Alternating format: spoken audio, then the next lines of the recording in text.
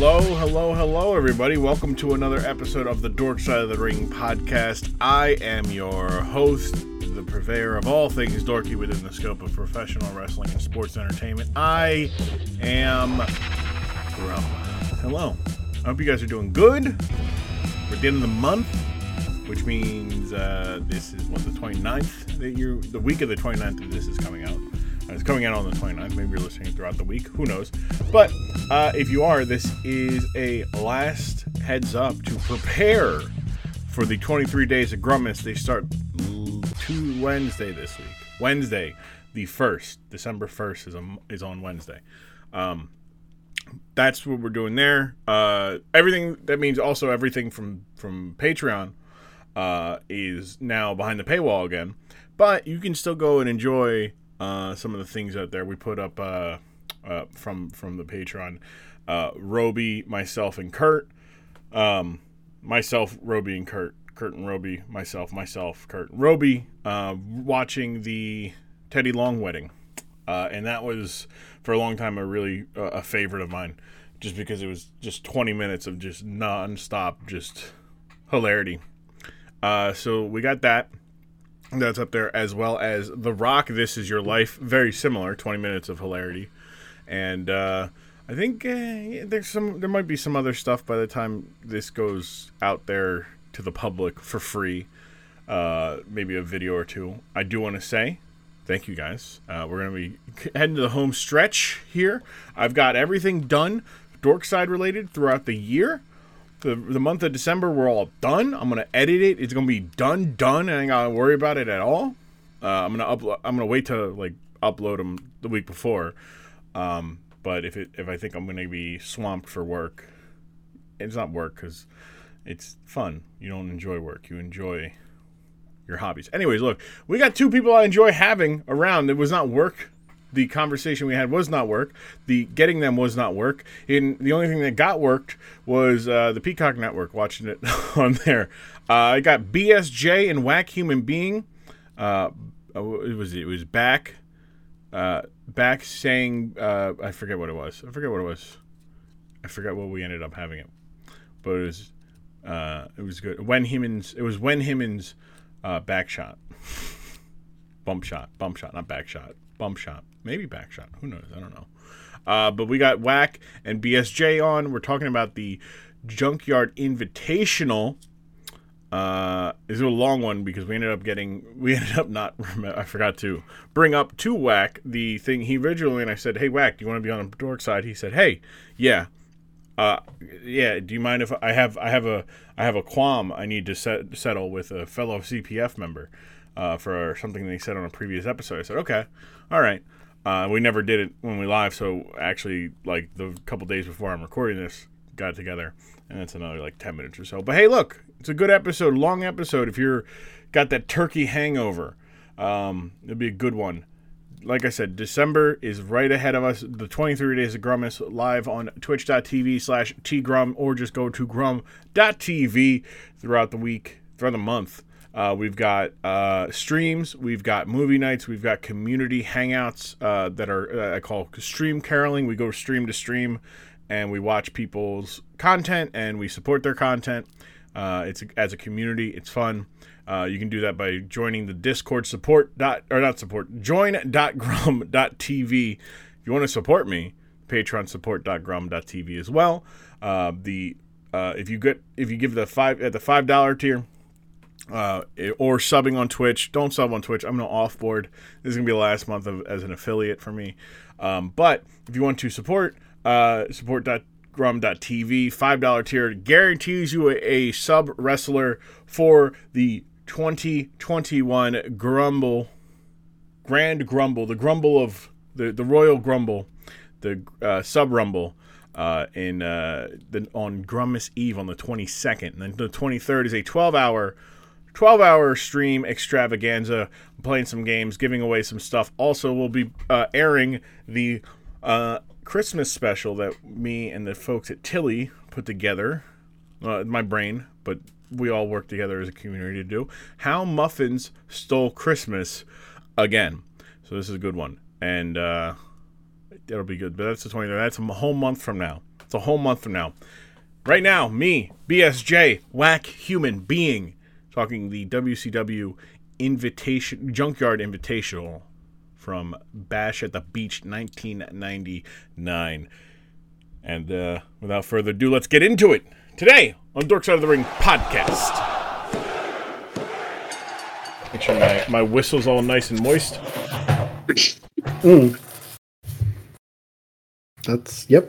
That's the word for it.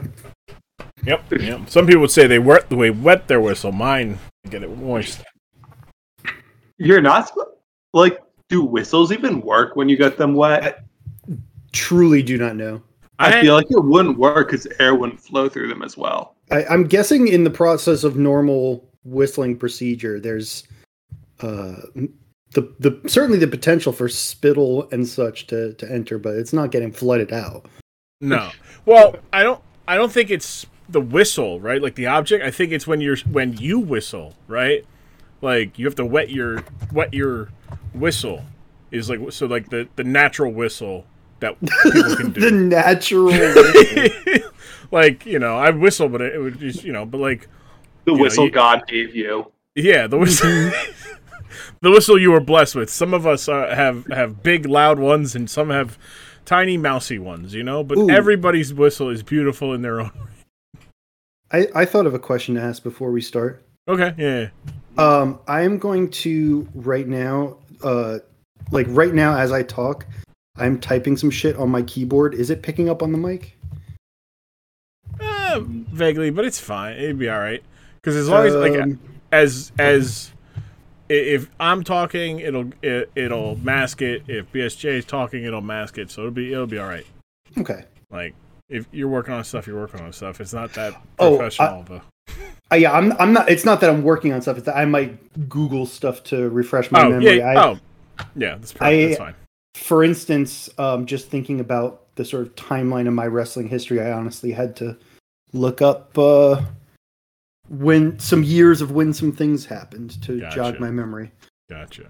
I mean, look, I had Balin, Scuba, and Kane on, and Scuba came in, and halfway through us watching Stone Cold peeing on Arn Anderson. Scuba he's like, yeah, I'm not gonna have to fly, so I can show up. And he's okay, cool. And then like halfway through, he's like, I gotta go. So at the start of the podcast, he's there, and then when it goes to the commercial where I like talk about like, hey, leave her a 5-star review, stuff like that. Mm-hmm. He's not there, and we never address it. And and I refuse to address it. I'm like, this is it'll be funny. That's majestic. Towards the end of it, Balin's like getting in his car to go. Like you can hear him starting up his car. And I'm like, "Are you getting in your car?" I'm like, "You are really outside." He's like, "Yeah, I'm really outside." I'm like, "All right, cool, yeah." So it's good to know. It's not the biggest of look. ESPN people, they have some shitty, quality things where it's just like, how are like when it was hilarious to me. That like there's an echo. See, speaking of, but the like when the pandemic first started, a lot of the like reporters and everything, they were just like, oh well, we don't have like a home setup, and I'm like, you're just gonna use your fucking late Mac computer microphone and camera, like y'all late, like you guys can't like I understand like there was a flush of like I don't know, like the idea of like, oh well, we gotta, everybody was going, with it. You had to get a computer. Like Logitech was selling fucking their cameras out the fucking wazoo, but like nobody had the foresight to maybe start doing that on their own. Like, because like I feel like when you like if you're just like the PTI, like you just look at the PTI guys, how often are they just on the road in some place? Like just the thought of like, hey, wouldn't it just be easier if we just have it set up on a camera, on like a web camera, instead of having to rent a fucking like full setup? Because like that's the world we live in now. Yeah, Kendrick Perkins be on fucking 480p. It's just terrible. terrible quality from his fucking home where he has to remind everybody that he is an NBA champion.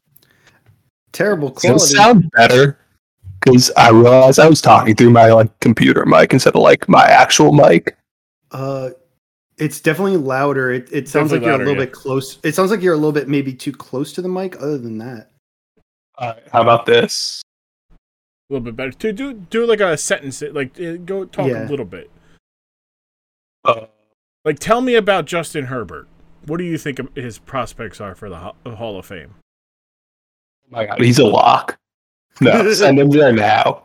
But make sure you get his hair in the bus. Don't have it after he let his strength coach cut his hair in the locker room, just like on a whim. Oh, that's a poor life decision. Yeah, that's why it looked so ugly second half of last season. All right. I will admit I was not closely attuned to Justin Herbert's hair decisions last year. The only reason why I asked this was like I need something. What? I'm seeing a picture of this haircut. Oh, it's bad. Yeah, no, it's a bad haircut. Matt Saracen ass hair. It's just it is a horrible. It's just a horrible haircut. Like it was just not. You had like at least with me, I'm going to like. I'm going to my girlfriend's best friend's wedding. She's the maid of honor. Like, and then like the week after, I'm cutting my hair into a mullet. Hell yeah. And I'm going to rock a mullet throughout the holidays and then probably get it cut like on my birthday. Mm-hmm. So that's about it. Like, because when's the next time I'm going to have long hair? Which, I don't know. Like, I feel like I'm like, I don't know. I recently was described as somebody not feeling like themselves with having longer hair. And I'm like, yeah, I'm kind of at that point. Like, I've had my long hair for a little bit now, but I don't feel like myself with it. Right. Yeah. Interesting. Yeah. That's a hair haver problem. Not everybody can be a hair haver. Yeah. They're going to invite me to the ball no matter what, though. Mm-hmm. Tell you what. My ticket is been punched. But we're here on the dork side of the ring. See, this is just a natural conversation. At some point, I don't know where I'm going to edit most of that out, most of the conversation out. We might just start talking about Justin Herbert. But yeah, we're here on the dork side of the ring with two of the best posters in the Tyler I Am Discord.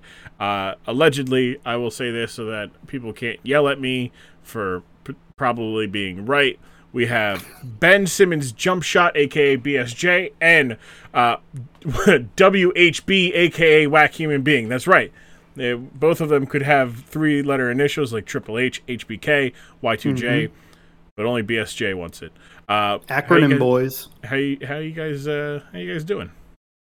I'm good, Glad to be here. Kind of tired, but, I'm ready. Yeah, I'm not tired, but also not ready. So, duality of man. The duality of man. We got When's Himmon's Bump Shot here. I had to go find the BSJ saying it When Himmon's Bump Shot. An incredible tag team name. Because I feel like the Bump Shot's a great tag team finisher name. I don't know what it is. 100%. Don't know exactly what it is, but calling it the Bump Shop is good. But yeah, we're here on the dork side. Whack knows what we're about. Whack is an alleged listener. BSJ, not so much.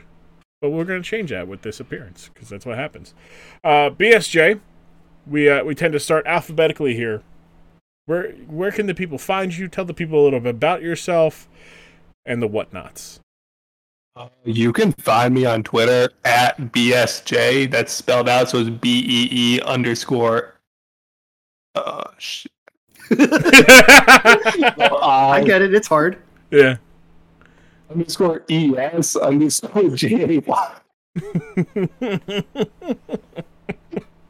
Is that one S or two in S?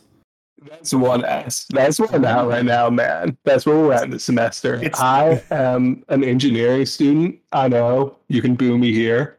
But yeah, I don't have any projects going on right now, but the planet's dying, man, and we need to fix that. So there's so many things you can get involved in, whether that's working in the community, to like clean up stuff or just raising awareness and just like lowering your own consumption of stuff. I know there's a lot that's out of the individual control, but we all got to pitch in.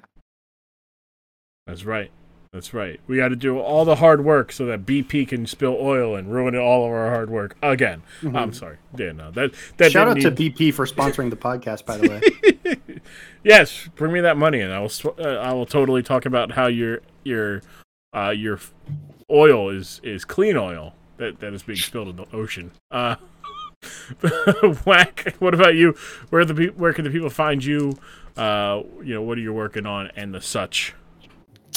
Well, you can find me at Whack Human Being on certainly Twitter. That's where the real money is made. I will not tell you how to spell whack because in context you can tell that whack is an adjective, and if you spell whack correctly for being an adjective, you will find me.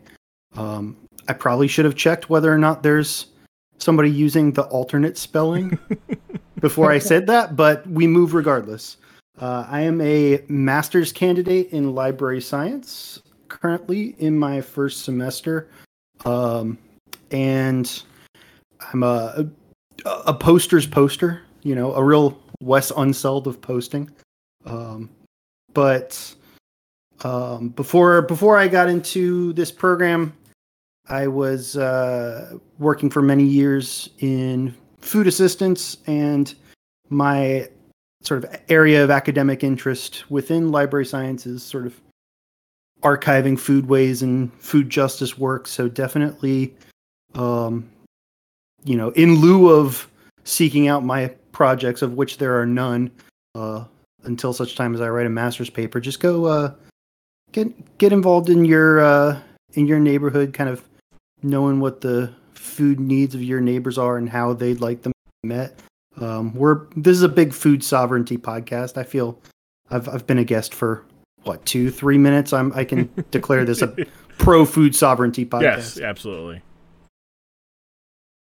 Yeah. Big food sovereignty. Pro. Also, helping out, big pro helping out the less fortunate and those in need. Big pros of that as well. Also, as we're recording, it's nowhere near the time. We're actually almost like 2 straight months recording this before it actually airs, but it is the holidays. The holiday season is in full gear. Happy Thanksgiving again. Hope you enjoyed it. But this is one of those tough times on families because, they have to decide, do we eat or do we have a good presence, out, showing out for this holiday season. So anything that can help those who are asking those questions is good. If you could just be like, hey, help out, donate food where you can, donate your time when you can. All important stuff. And since you said something, yes, little tricks of the trade. Definitely at this time of year, physical food is good, and especially if you're donating at the super local level, like your neighborhood food pantry or mutual aid organization or community fridge. Always better at the local level because it's easy, or it's a more targeted audience. It's easier to know what are the exact food needs of your community. That being said, the farther you go up the food chain, so to speak, if you're donating to like a big honkin' food bank or like a warehouse at the warehousing level, they will generally recommend money over food donations. Not that food donations aren't helpful, just people like to give good deals to warehouse level food assistance organizations, so they can probably spend their dollar a lot more efficiently on food. But anything is good. Anything is good. Yeah. Mm-hmm. There's gradations of quality, but yeah. Yeah. No, we're, like I said, pro food sovereignty, pro helping out those in need, especially tough times now. It's getting colder. And watch this dismount. And we're pro wrestling. Hey, look at that, Wacky. It's like you should have a podcast of some kind. You can't see me doing finger guns. No, but I also was doing finger guns, so I was spiritually on the same level. BSJ, were you doing the finger guns? Were we doing that office thing where we're kind of doing a little standoff of some kind? No? Yeah? I was not doing finger guns. I have broke that habit successfully. Oh. Wow. You think you know someone.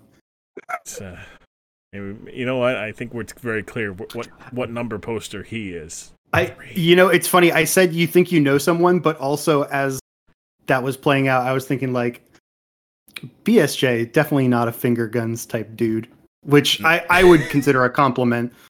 That's true. That's true. Not those kind of vibes. But the kind of vibes we are on today, you'll see because I am looking at the where I paused this thing. Has two figures wearing incredible fits. But we'll get to that in a second. Before that, I got to ask for your references and your experience with pro wrestling. And since we started with BSJ for the introduction, Whack, you're up. Floor is yours. What is your experience and relationship with pro wrestling? Sure. So I grew up in a household where pro wrestling, among other things that were deemed to be like too quote unquote violent, was not allowed essentially. And so the first memories I have of watching wrestling were definitely like changing the channel to a channel with wrestling on it and being kind of fascinated by it. And eventually actually tuning in for long stretches of time, but also being aware that like I had to change the channel very quickly if my parents came into the room. So like kind of, I think the first time I started watching regularly in any sense was kind of just at the beginning of the so-called ruthless aggression era. So somewhere in the 2002 to 2003-ish zone. And I kind of came in and out there at different chunks of the time. I remember downloading this is actually before 2002, I think. I think one of my earliest wrestling memories is downloading the original Tables, Ladders, and Chairs match on Kazaa, which definitely dates this reference.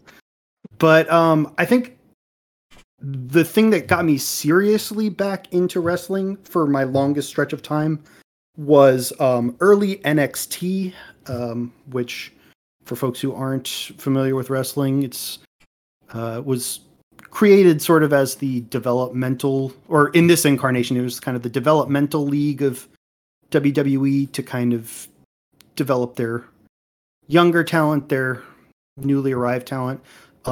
Today, it's kind of evolved into a brand of its own with an identity of its own, and the developmental aspect is only there in fits and starts. But specifically, there was a 2 out of 3 falls match between Sami Zayn and Cesaro that somehow I heard through the grapevine that this match was very, very good. I found it online somewhere, and I was like, damn, this is very, very good. So kind of started tuning into NXT regularly. Currently, I'm in a bit of a lull. I will tune into pay-per-views here and there, but definitely not really watching wrestling on a week-in, week-out basis, although I follow enough wrestling and wrestling-adjacent people on social media that I often kind of have a vague awareness of what's going on, who's who the youths like these days. who's hip? Yeah, who's it? You know. Yeah. My understanding is that people really love.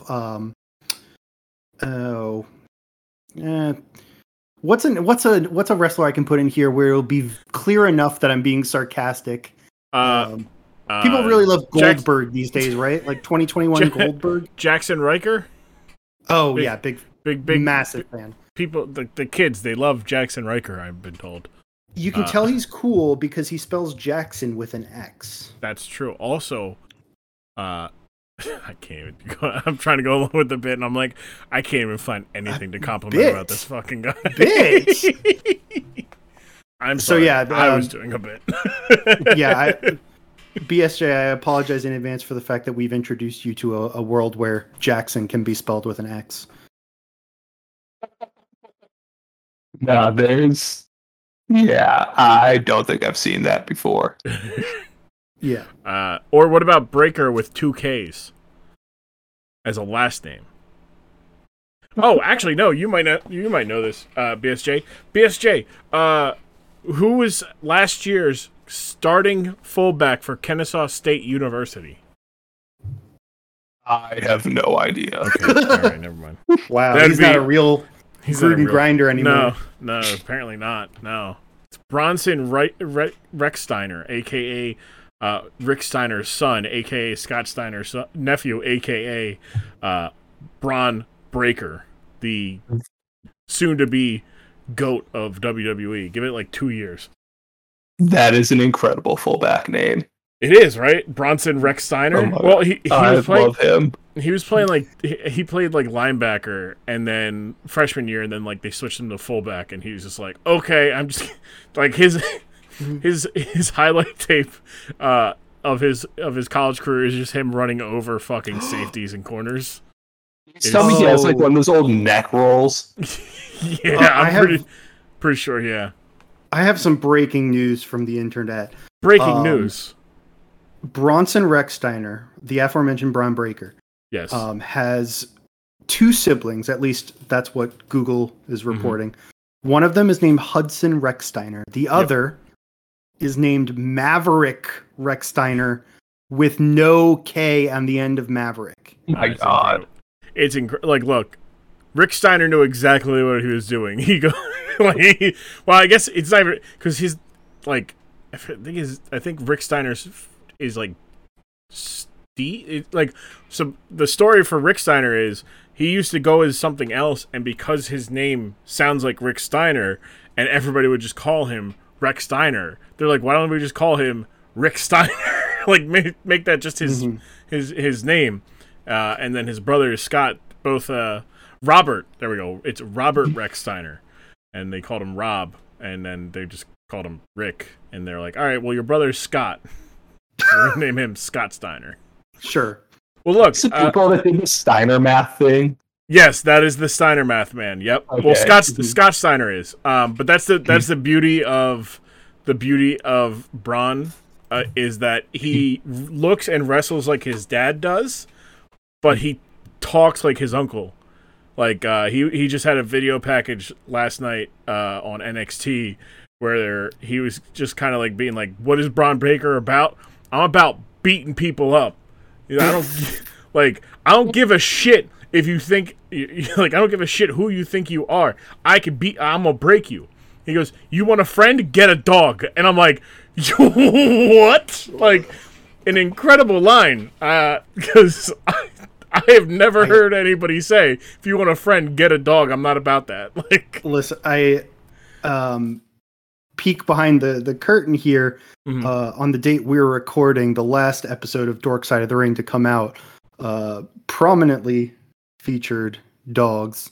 That's true. So definitely hearing about you want a friend, get a dog in the context of wrestling is definitely makes me nervous about somebody following up on that and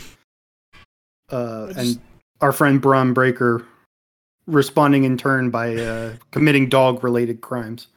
Look, he can't be as heinous as Big Boss Man. Big Boss Man kidnapped a dog, killed it, fed it to its owner. Like, that's some sick shit. Wrestling, right. BSJ, what is speaking of, I assume, like, I know the answer to this, but what is your relationship with professional wrestling? I watched a special once over the summer. Oh, okay. It was the one where Bianca Belair hit the other person with her hair. I know like 2 wrestlers, and that's from like hanging around with Jim Jam and Luke, you know? Mm-hmm. Like, I know Roman, I know Bianca, and that is it. 2 for 2. Yeah, it's really all you really need. Maybe Becky and soon to be Braun Breaker, but that's about it. Maybe, well, also Big E. So like, there's a couple more for you, but that's just room to learn, you know. I know that that BSJ has heard, at least in text form, big meaty men slapping meat. Yep. And yeah, it's definitely context to that. Yeah. The context of that is that the person who said it loves when big meaty men slap meat. What more context do you need? Yeah, there's more context to it, but it doesn't add much more than what's already been discussed. I feel like there's so much overlap between like wrestling and football guys. I love it. Yeah. A lot of them, and just funny enough, the guy who said it, former Ohio Hawkeye. I was gonna say Ohio State or Iowa. It's Iowa Hawkeye. Jesus, Iowa Hawkeye. There's a former offensive lineman from my alma mater who is currently in the WWE, apparently performing on Raw. This definitely not something I would know, but Mace. Yeah. Brennan Williams is his name. He played football at UNC while I was there for undergrad. Nice. Let's see how many times I can date myself in the course of this episode. Yeah, the Wax age is the one thing, because Wack, you are somebody who feel like I just has lived a lot of life, but also at the same time, like, I don't know if you actually have lived a life, or you just have traveled like just in the areas where that makes me go, wow, Wack knows about this little sandwich shop in New Jersey. How the fuck does he know about that? You know, this actually does kind of relate to my wrestling viewing experience, in that you know, having just said that I've done a fair amount of wrestling, like, even in the things that I really, really like, I am not I'm not a guy who's big into like being comprehensive. So like, I have over 700 records, but there are a lot of music things that I just know absolutely nothing about. And then I weirdly know a lot about like the state Soviet record label from the that technically still exists today, but is no longer the state record label, if I recall correctly. But yeah, so as far as that goes with wrestling, like the things that I did watch, the people that I do like, I'll consume a lot of content related to them, but there are just big blind spots of mine. So, you know, there's a very good chance that whatever we watch today is going to be something that I've either heard of but not seen, or just straight up have no idea about. All right. Well, this is good. I always like bringing new content to people, because just wrestling is a whole lot more fun when no one's taking it seriously, and I only have people who don't take wrestling too seriously on. Before we get to that, I have to ask like one or two questions. I'd like to ask a little bit of a tease, and this one's going to seem odd because you're going to wonder, how does this relate to professional wrestling? But have you guys ever gone to a demolition derby? No. Ooh, I don't think so. Oh, okay. Wow. All right, so I'm alone in that, bro. What? Hold on. I need a little more here. Okay. How did you end up at a demolition derby by choice? Not to say that that's a poor choice to make. It's just not what I would have imagined from you. So when I was younger, I lived in the boonies of northeast Pennsylvania, like north of Scranton, Wilkes-Barre, like Pike County, Wayne County. Okay. So it was up there. Yeah, it was up there, and so naturally, the type of people that lived up there were those type of people. And my deadbeat father, who was not a deadbeat entirely at the time, worked at a grocery store. He was a manager, and one of his guys in stock did like demolition derby at the county fair. So he's like, oh, all right. So, whole family went, we watched, and for like 3 years, I distinctly remember him coming in like third and second to the same dickhead driver, like to the point where like I'm pretty sure after we moved to Philly, me, my mom, my brother, my sister, like I'm sure that somebody got shot over this fucking demolition derby. Like, like he would like it got heated. They would insult each other. They didn't like each other. And like my mom used to drive a Chrysler LeBaron, like a 87 Chrysler LeBaron or something. I don't remember the year, but it's the kind of demolition derby car you want. Big, wide fucking body, mostly metal, indestructible hunk of junk. And I just distinctly remember him always asking my mom, he goes, whenever you get rid of that, you let me know. And like it died one year.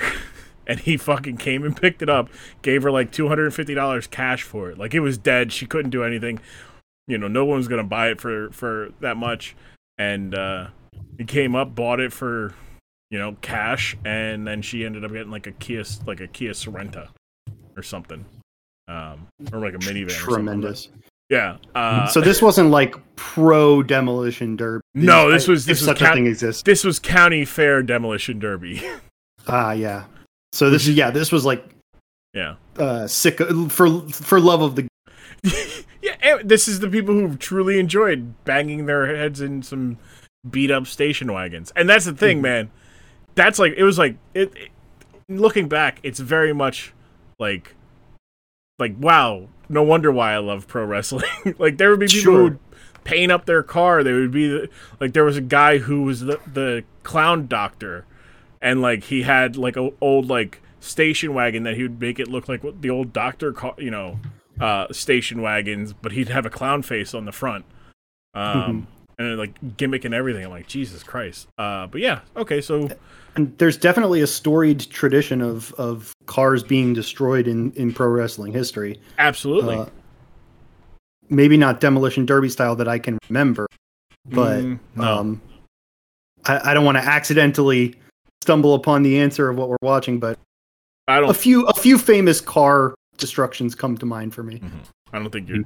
I'm guaranteed. Well, I'll guarantee because I know. I don't think you're gonna stumble upon with that train of logic. Good, because I asked because demolition derbies are a lot of fun, mayhem. It's a lot of bang. It's big meat. It's big metal cars slapping scrap. Yeah. But when they're all done, like these are all junk cars that people just, they get more use out of it, but really they're just using it for that one time and that's it. And then it just goes to a junkyard. Which brings me to today's topic.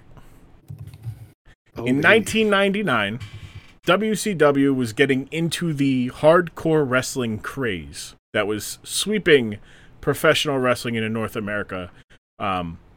That started in ECW, that WWE had started themselves embracing with hardcore matches that would go all types of places. They would end outside of the arena. They would end in the concession stand. They would end in somebody's locker room, and built an entire division around hardcore matches. WCW, a little late to the party, but still, getting in on it, decided that they would themselves jump in, feet first, into the hardcore scene. And they would do such in a spectacular match that no one had ever thought of, no one would ever recreate, because it would not end the way you would want this kind of match to go. But it ended the way it was supposed to end.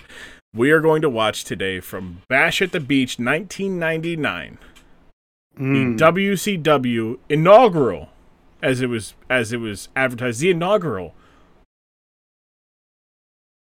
Junkyard Invitational. Oh, baby. This is from the Bash at the Beach, 1999. I thought I remembered it, and I was like, I think it's at a Great American Bash, which would have made Great American Bash 1999 a 2-time Dorkside appearance. But no, it is. Yeah, bashing was involved. Bash at just the in Beach. a different location. Yeah, it was at the. Who's beach. to say this beach is American? So we're going. You're right. So we're going to watch from 1999's Bash at the Beach. If you're on the Peacock Network, you go to Season 6, Episode 1 of Bash at the Beach. The time code is 1 hour, 10 minutes, 11 seconds. And we're going to be back here on the dork side of the ring with BSJ and Vacuum India. I couldn't get Macho Man or Dusty Rhodes this week, but I do have myself here to tell you a little bit about my friend's pet project, passion project, love a true tool, especially nowadays during the holidays. Not last minute shopping. You get a little, it's like not last minute, but it's like the middle of the minute, I guess. It's the middle minutes of shopping for the holiday season. Go to SoonTM.com. That's right. Guest of the podcast, Cheese Whiz, him and my other friend, Chef Has Teeth, have put together a wonderful website where you, as a consumer, a gamer, or somebody who enjoys video games, or knows somebody who enjoys video games, can go to SoonTM.com. You can search whatever game is coming up in the next month, so you can get the gamer in your life. Maybe a stocking stuffer game, something cheaper, maybe that big AAA release. Who knows?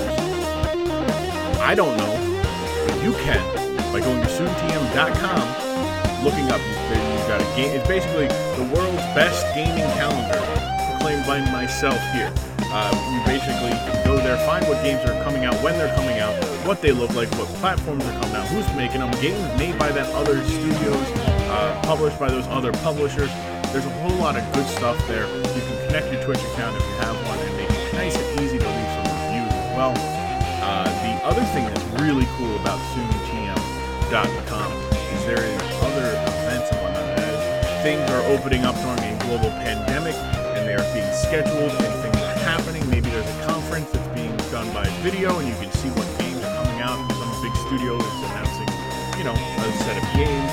Maybe it's an event where you can go, oh, I didn't know that there was a Nintendo Direct this time. That's cool. That's good to know. Oh, EA's doing something. That's cool to know. Sony, Microsoft, all the big names, Bethesda, Ubisoft, all of them, all the big ones. You can see what they got going on. So you go to SoonTM.com. You tell Cheese I sent you. Here's the Dorks Out of the Ring. Now back to the episode with me, Whack, and BSJ.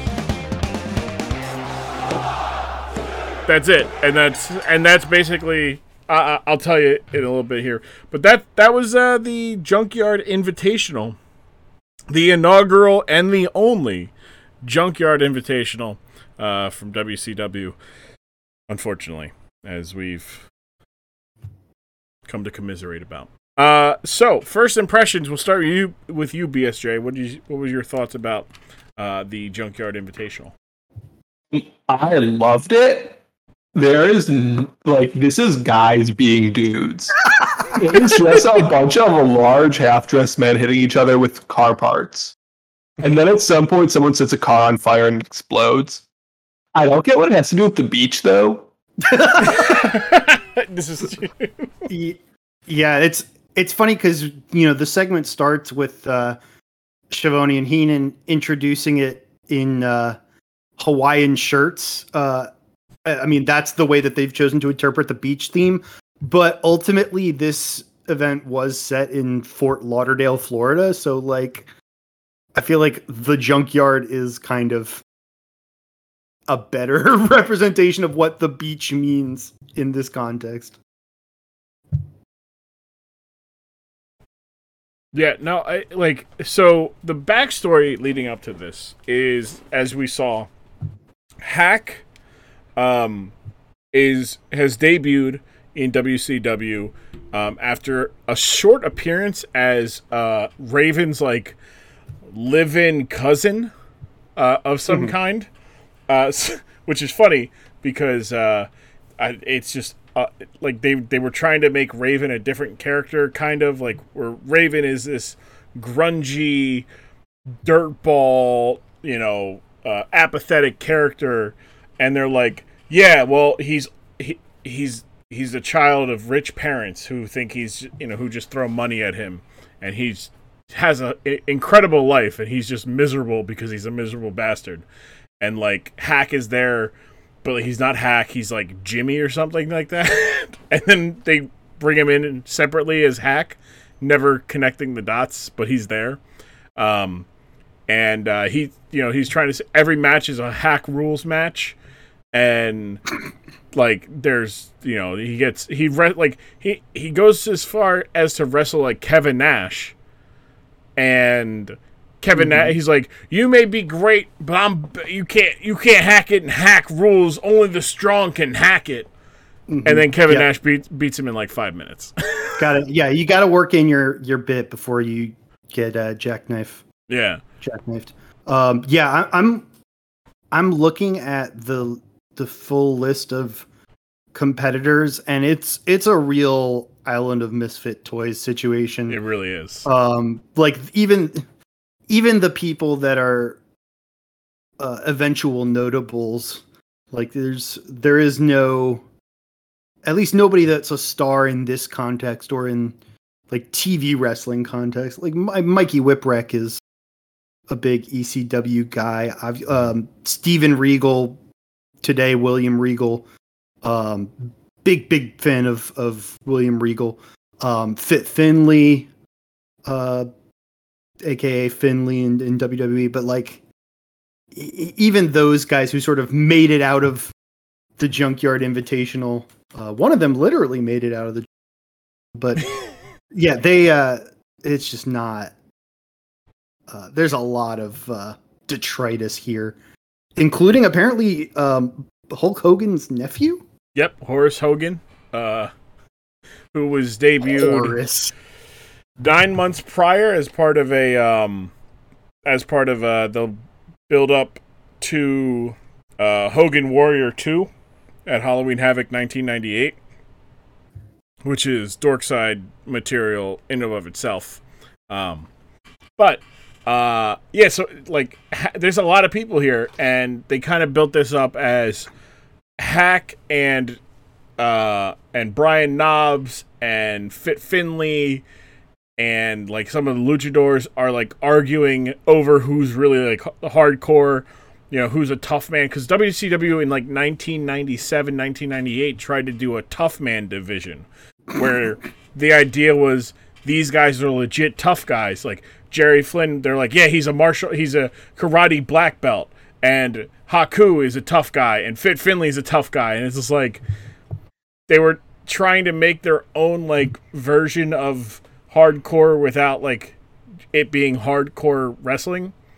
And BSJ said it semi-facetiously, but that really is just the guys being dudes division. It really is. It's big.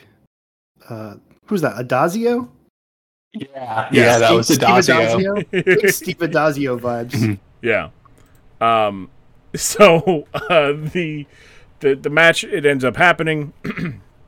We just watched it. But some of the highlights of this match, as a viewer again for me, the first time you see La Parka and you realize it's La Parka, because La Parka had this whole skeleton get up, black and white skeleton, and would kind of do this like funky little dance to the ring. He's not doing that because there's no entrance. They just start the match. They blow, the referee blows the fucking blowhorn, and then they're like, well, time to beat the shit out of each other. But La Parka is wearing a mask and a sleeveless like flannel shirt and jeans. Yeah, tactical La Parka. Yeah, that's what he looks like. That's normal La Parka. Yeah, I have so many questions about the setting of this match and the logic that went into it. There's a whole ring of cars. That makes sense to me. Junkyard. The cars are covered in graffiti. And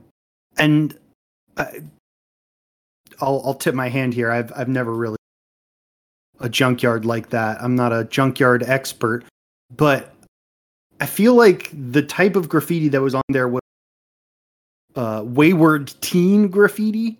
And so I like it didn't seem like employees tagging cars for various purposes. It was like people saying so and so sucks or whatever. So like, did they just what is the implication there? The players come in and design their own little funhouse? Like did a wayward band of teens come in and have their way with this junkyard? Like I just think of it as some sort of like Saw situation. They just woke up there. Yeah. Yeah, that would be very pro wrestling.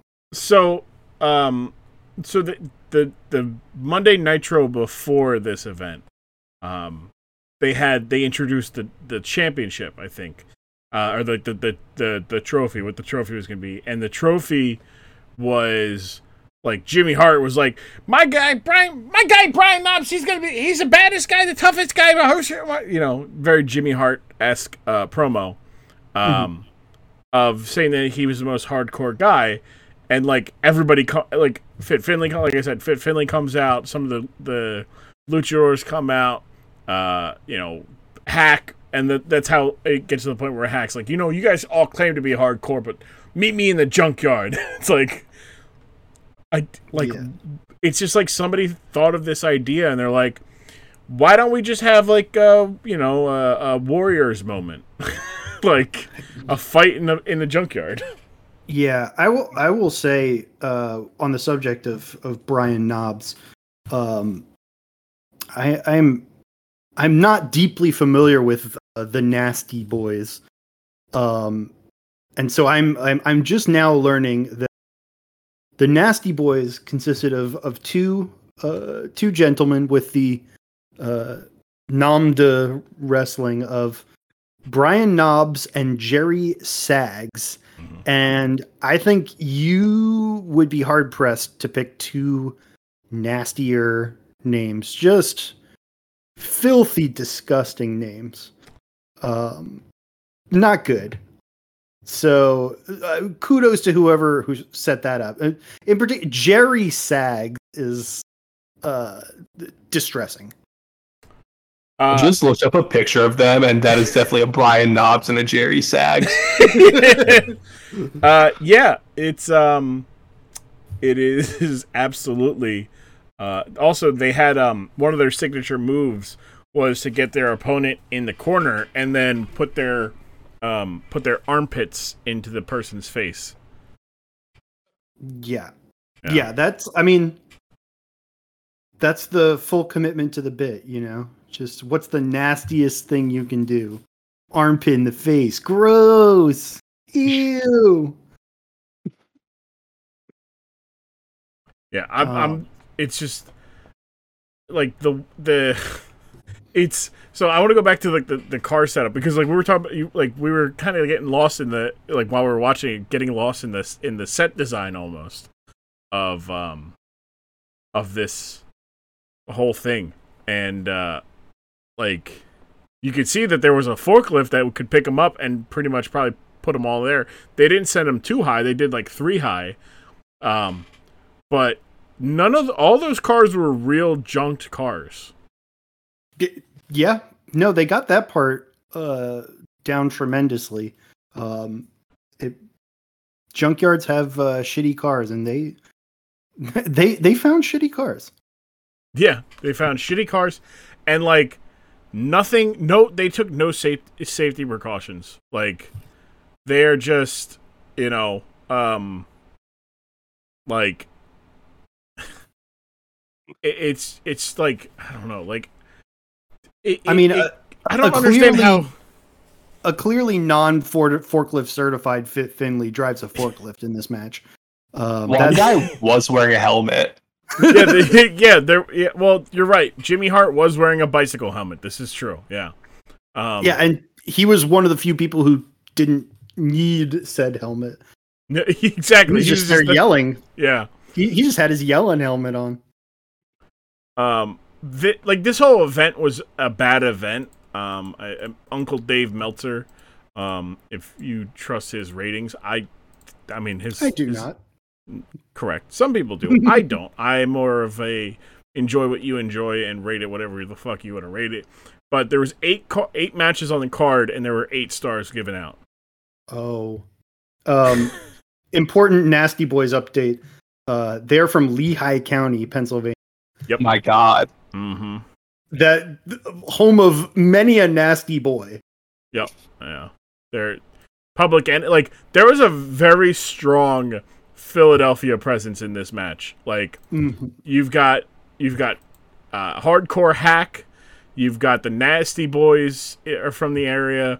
We're just letting people call Lehigh County Philadelphia in there. Area, Philadelphia area. All right. People listen. I've visited Lehigh, and that is not Philadelphia. It's not, but man, you give them an inch, they'll take a mile. Look, here's the thing. If we're gonna once people start, associating Villanova with the city of Philadelphia, it was too late. Wow. Wow. Shots. Wow. That's right. Willie Law. That's right, Willie Law. Oh, this is probably a good. While I'm on the airwaves, the largest of audiences. I would like to bring to people's attention the fact that Philadelphia is the largest city in New Jersey. I know you all already know this motherfucker. I can't believe this motherfucker comes onto my goddamn fucking my stage, the stage I built. You came to my house. You shit on my rug. Look, it's You're Philadelphia wrong. is within my purview because it's the largest city in New Jersey. So, I'm coming into my house. This is incredibly disgusting and disrespectful. Apparently, it's within mine since Villanova's in it now. I guess so. I mean, I don't know, man. I mean, yeah, but yeah, I mean, Philadelphia does kind of define a lot of what they were trying to accomplish here because I mean, yeah, you've got legit ECW legends, and ECW was a comically Philadelphia venture. Just imagine a pro wrestling league, a pro wrestling brand from Philadelphia, and make it so much of a caricature of what you would imagine. And then don't change your first draft. That's basically what ECW is. Yeah. Also, tailgating a lot. See at Lincoln Field. Mm-hmm. Yeah. So this is basically we have ECW, and this is what ECW at home looked like. Yeah, basically. So a little backstory into the production of the match for you guys, because and the people listening. So the match cost money, obviously, because it's a lot of setup to do. There was explosions. There's a junkyard. You got to rent out an entire junkyard after dark. All this stuff going on. Fireworks and whatnot. Uncle Dave Meltzer reported that the match cost $100,000 to pull off, which is definitely a lie. No way in hell anybody's doing an $100,000 thing for a 13-minute match. I mean, what's it cost to rent a helicopter? But they owned a helicopter, so they just had to pay for the gas. So WCW BSJ was owned by Turner Broadcasting. Okay. The people who own CNN, the Braves, at one time the Hawks, they own WCW. Because Ted Turner was a big wrestling fan, mainly because what made him really successful was for the Turner Broadcasting Station, TBS, which would end up coming to Superstation, was wrestling at 6:05 on Saturdays and Braves baseball. And it became one of the first national broadcast or cable channels, and people like really enjoyed it, and that's what made him really rich. And then, he had it with Georgia Championship Wrestling, and then they sold Georgia Championship Wrestling, or Vince McMahon bought it in what is famously called Black Saturday. Jerry Briscoe tends to call it Green Saturday because he made a lot of money selling Georgia Championship Wrestling on that day. But Ted Turner was upset because, Vince bought it just so that he can put his own wrestling on. Because he bought the contracts, and thus he ended up having... Ted Turner was like, well, fuck, like, God damn it, I'm going to have my own wrestling company. So he ended up eventually buying Jim Crockett Promotions in 88. Well before all of us were born. Yeah. Yes. Yes. Well before. Well before. Long before. Long before. Multiple years. So that is true. Two is multiple. So, so the helicopter probably didn't cost them that much. They probably already owned one. It was just a matter of, the crew, standard things. But obviously, there was some money you had to dole out more for than a regular match. So $15,000 to $20,000 sounds better. That's coming from former WCW president Eric Bischoff. But I think I don't know if if you were a wrestler, how much money would you have to be paid to actually partake in this match? Ooh, it's hard for me to even put myself in the space of you are a wrestler, because I rather famously do not have hands. But I mean, compared to a normal wrestling match, or even a normal sort of extreme rules match, or just a match that involves quote unquote weapons, I mean, the stuff that they're getting hit with, like random car parts and tires and stuff. There was even a few classic garbage can lids, always a staple of ECW. Tailpipes. Oh yeah, obviously, because it's a junkyard match. You got to remind people it's a junkyard match. I feel like it's not that much weirder or more potentially harmful than a chair or table spot going wrong. Obviously, the large fire, not great. But you would think, putting myself in the mindset of a wrestler, it's well, we got people there to handle the fire. It'll be fine. I feel like it'll be fine was said a lot of times in the prepping to this match. I think whatever a wrestler normally gets in a match, just triple or quadruple it. And that's probably, if I'm using wrestling brain, if I'm using Whack Human Being brain, there's not a dollar amount. Stock options though. Honestly, if you pay for parking and give me a meal, I'll do this for $400. Yeah, there's places where you could definitely find that. If that's an avenue you want to, it won't be exactly in this format. But if you want somebody to pay you $400 to have a wrestling match where you get hit with a lid of a trash can, that's money that's attainable for you. Mm-hmm. We'll go. It's I just like the polar opposites. Nah, there's not a dollar amount. I'll do it for $400 if you pay for transportation and hotel. I'll be all right. and a meal. And a meal. Put food in my belly afterwards. What's the meal that you're eating before your junkyard dog? Well, is it before or is it after the junkyard match? You might want it after. Okay, so what are you doing? So what are you having before or after you've gone through hell in the form of a Junkyard Invitational? I don't know, man. Just like whatever's close, like nicer than like chain fast food, but like it doesn't need to be a sit down place. Oh my god! Oh, this man will wrestle for Chili's. No, not a sit down place. Not a sit down place. So he's only I'm like a taco truck or something. Oh, I see. Okay.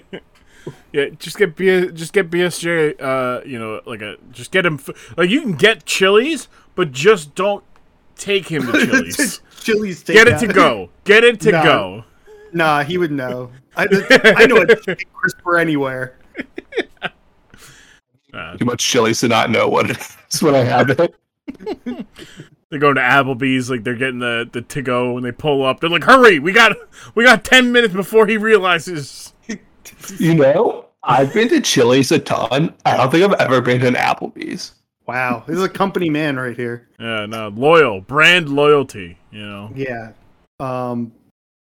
Loves those baby back ribs. Yeah, imagine a Chili's where instead of being known for ribs, they are known for riblets. Something called a riblet. You have basically conceived of an Applebee's. Is that just a smaller ribs towards like the back of the animal? I have no not one knows. put in the research to know. It's like the size of half a rib. It's been a while since I've partaken. Yeah. Whack hasn't been down that bad to go to an Applebee's. I mean, which is good. Well, it's like they're certainly known for like the half price appetizers, which I still think is a thing. Like after I think 10 o'clock. I definitely the last probably 3 or 4 times I went to an Applebee's were after 10 for that purpose. And you'd have to go back a smooth nearly a decade probably to get to my peak Applebee's years. Yeah, no. That's some nasty business. It's not great. Yeah, there's some fascinating questions being asked in this match by I think mostly Tony Schiavone. And I think we've just kind of covered one of them. You ever been in a Junkyard match? I think we've all established that no, none of us have ever been in a Junkyard match. The question that immediately came after that is, you ever been in a fight in a car? Well, have you? Just not the kind of fight they were talking about. Although they then did go on to talk about, I'm pretty sure Bobby Heenan after that talking about having a kerfuffle with his wife, a verbal kerfuffle. So I don't know. Maybe they do mean it that way. But yeah. The other question that I wrote down that came up mid match was, you ever hit a guy from behind with a tail? Question mark. I have never. I can't say I have. Never had the opportunity. Yeah. All right. So who are you taking out? First, you get a tailpipe and a human of your choice to hit from behind with a tailpipe. Who is it? Midman. Wow. You could have done that in person lately. That's it. I'm going back. Tailpipe, man. They wouldn't let me bring it into the game. Wow. There I was outside of some high school football stadium, waiting for Midman to walk back to the buses after a hard-fought victory, so I can beat the fuck out of him with a tailpipe. Getting hit with a tailpipe in a parking lot is such a high school football crime. Oh, that's like a fucking Mountain Goats song. Or go back to Moon County if that happened to me. That's showing up on Spencer Hall is talking about that on his next podcast. Yeah. So in the world of high school football, somebody was a coach was attacked with a tailpipe afterwards. Just whomped him. Yeah, somebody's like 50-year-old wife is somehow involved. Yeah, BSJ does it, but somehow it just unlocks some drama, like small town drama. Like, big Rush Probst energy. What about you, Whack? Who you taking a swing on with the tailpipe? Again, as previously established, very hard for me to put myself in that violent mindset. But I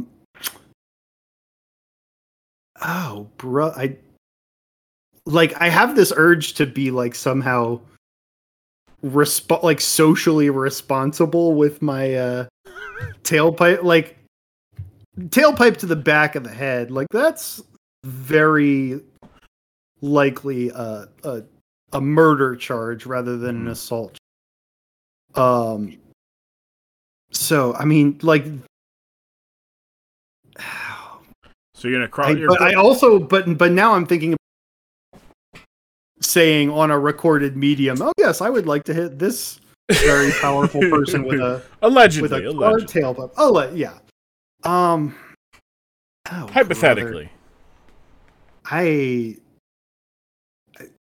am I blanking on all of my personal values right at the moment when somebody's offered me opportunity? We can settle a vendetta right now. TJ Yates.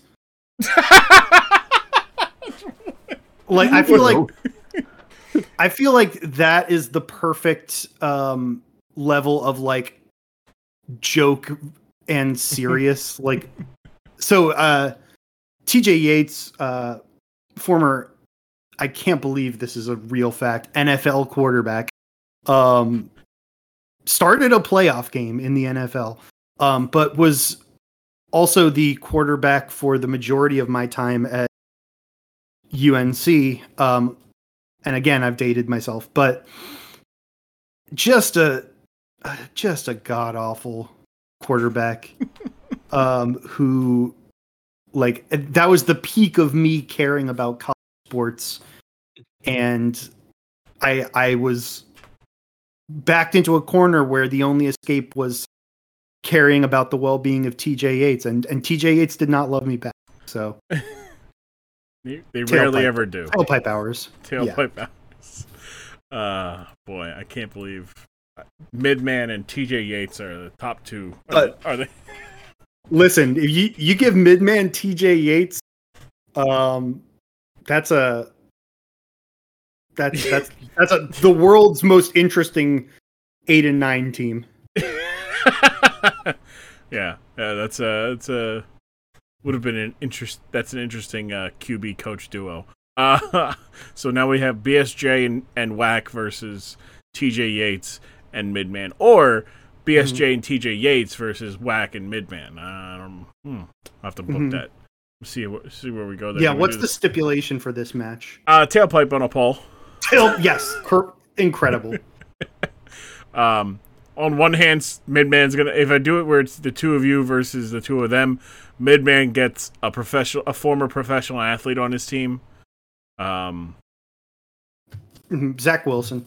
And I don't know if that's fair for Midman to have something like that, because I don't want to give him an advantage in anything. So he's a former D1 lineman. Yeah, like it's but like I said, I don't want to give him any advantage. That's what I meant. I totally meant because he's a former D1 athlete, not because I want to stack the chips against Midman. No. Whack, do you think you could put aside your vendetta so it could be a 3-on-1? Oh. One more time. What's your faith in TJ Yates one more time? No, I cannot in good faith. I cannot in good faith pin my fates to TJ Yates anymore. I've done it more than once, and that's too many times. That's fair. So the match more highlights from the match. I mean, we talked about Jimmy Hart's wearing the bicycle helmet and like knee pads and elbow pads. Very responsible, hilarious, but also unnecessary because he's not actually in the match. We've got Brian Knobbs getting thrown off of a car onto the top of a van that didn't have an engine in it. Mm-hmm. Thank you, Tony Schiavone. And various amounts of just bumpers be thrown around.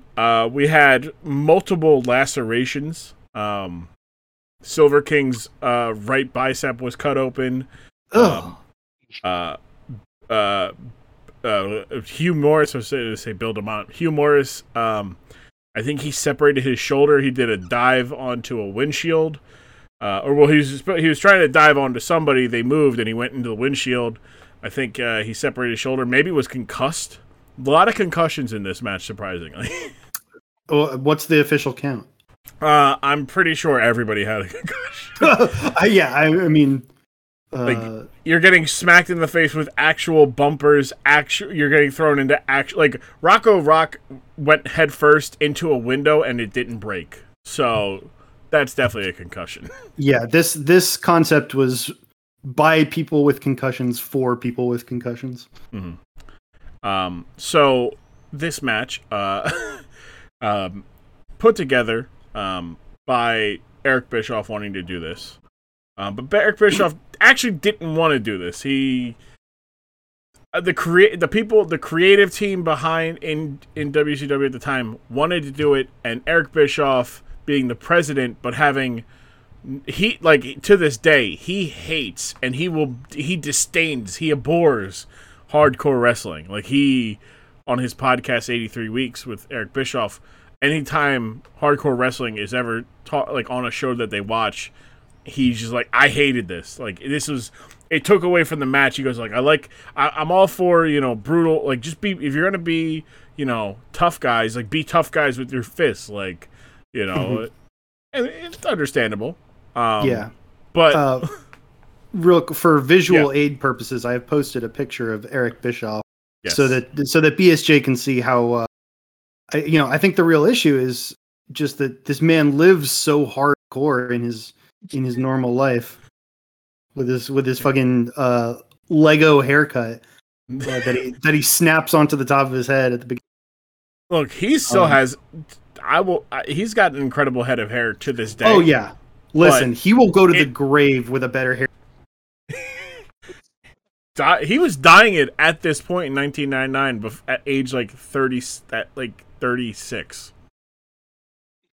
Yeah, he was fighting the Greys hard. He gave up the color to get just the perma thickness. Yeah, it is I'm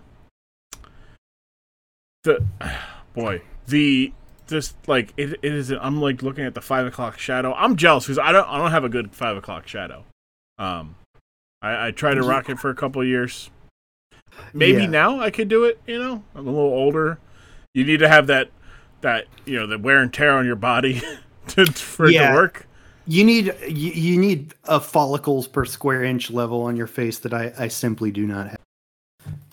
I have it, but you're more of a civilized human being. This is true. But Eric Bischoff, not a fan of it, didn't care for it. And basically, he assigned somebody to produce the entire thing. Now, I'm going to give you... Whack will have a better answer for this. This more for Whack. I'm going to give you 4 names. Mm-hmm. One of these names were the people that, was the producer behind this. Mm-hmm. And those 4 names, in alphabetical order, Arn Anderson, Brad Armstrong, Diamond Dallas Page,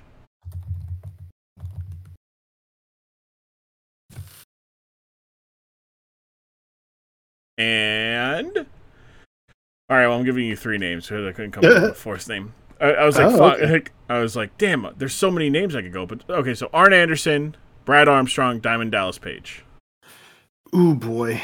Actually, I want to hear what BSJ's guess is first, just based on vibes. I'm going Brad Armstrong. I hadn't even thought about like how would I answer this question if I was answering purely based on vibes. And yeah, this definitely seems like the work of just top to bottom Brad shit. I know the least about Brad Armstrong of that three. This doesn't feel like the work of Anderson, but I could be wrong, and I'm working with a very limited scope of what Arn Anderson is about. This seems way too cutesy for an Arn Anderson. I'm going to say Diamond Dallas, simply because I don't know enough about Brad Armstrong to make an educated guess. But I totally would not be surprised if this is a Brad production. It was an Arn Anderson production. Wow. So Arn, what are you doing? For BSJ and those not in the know, Arn Anderson, famously known as the enforcer of the Four Horsemen, a very straightforward, I'm gonna beat the fuck out of you kind of guy. He is he's had a bald yarmulke since he was 12. He has looked 47 since age 13. He's the enforcer, and he was tasked with this match. And they were like, all right, that'll be perfect. There you go, Arn. You've got this match. Like, this is Arn Anderson. This picture that might get added to the socials, so people have the reference. That's Arn Anderson at like age 31. Yeah, I think the reason I did not think that this was Arn Anderson handiwork is because it seems to me like he would be the type of the guy to be like, well, why would I hit someone with a tail? I have these perfectly good fists. Yeah, I have God's car tailpipes on my right and left arm.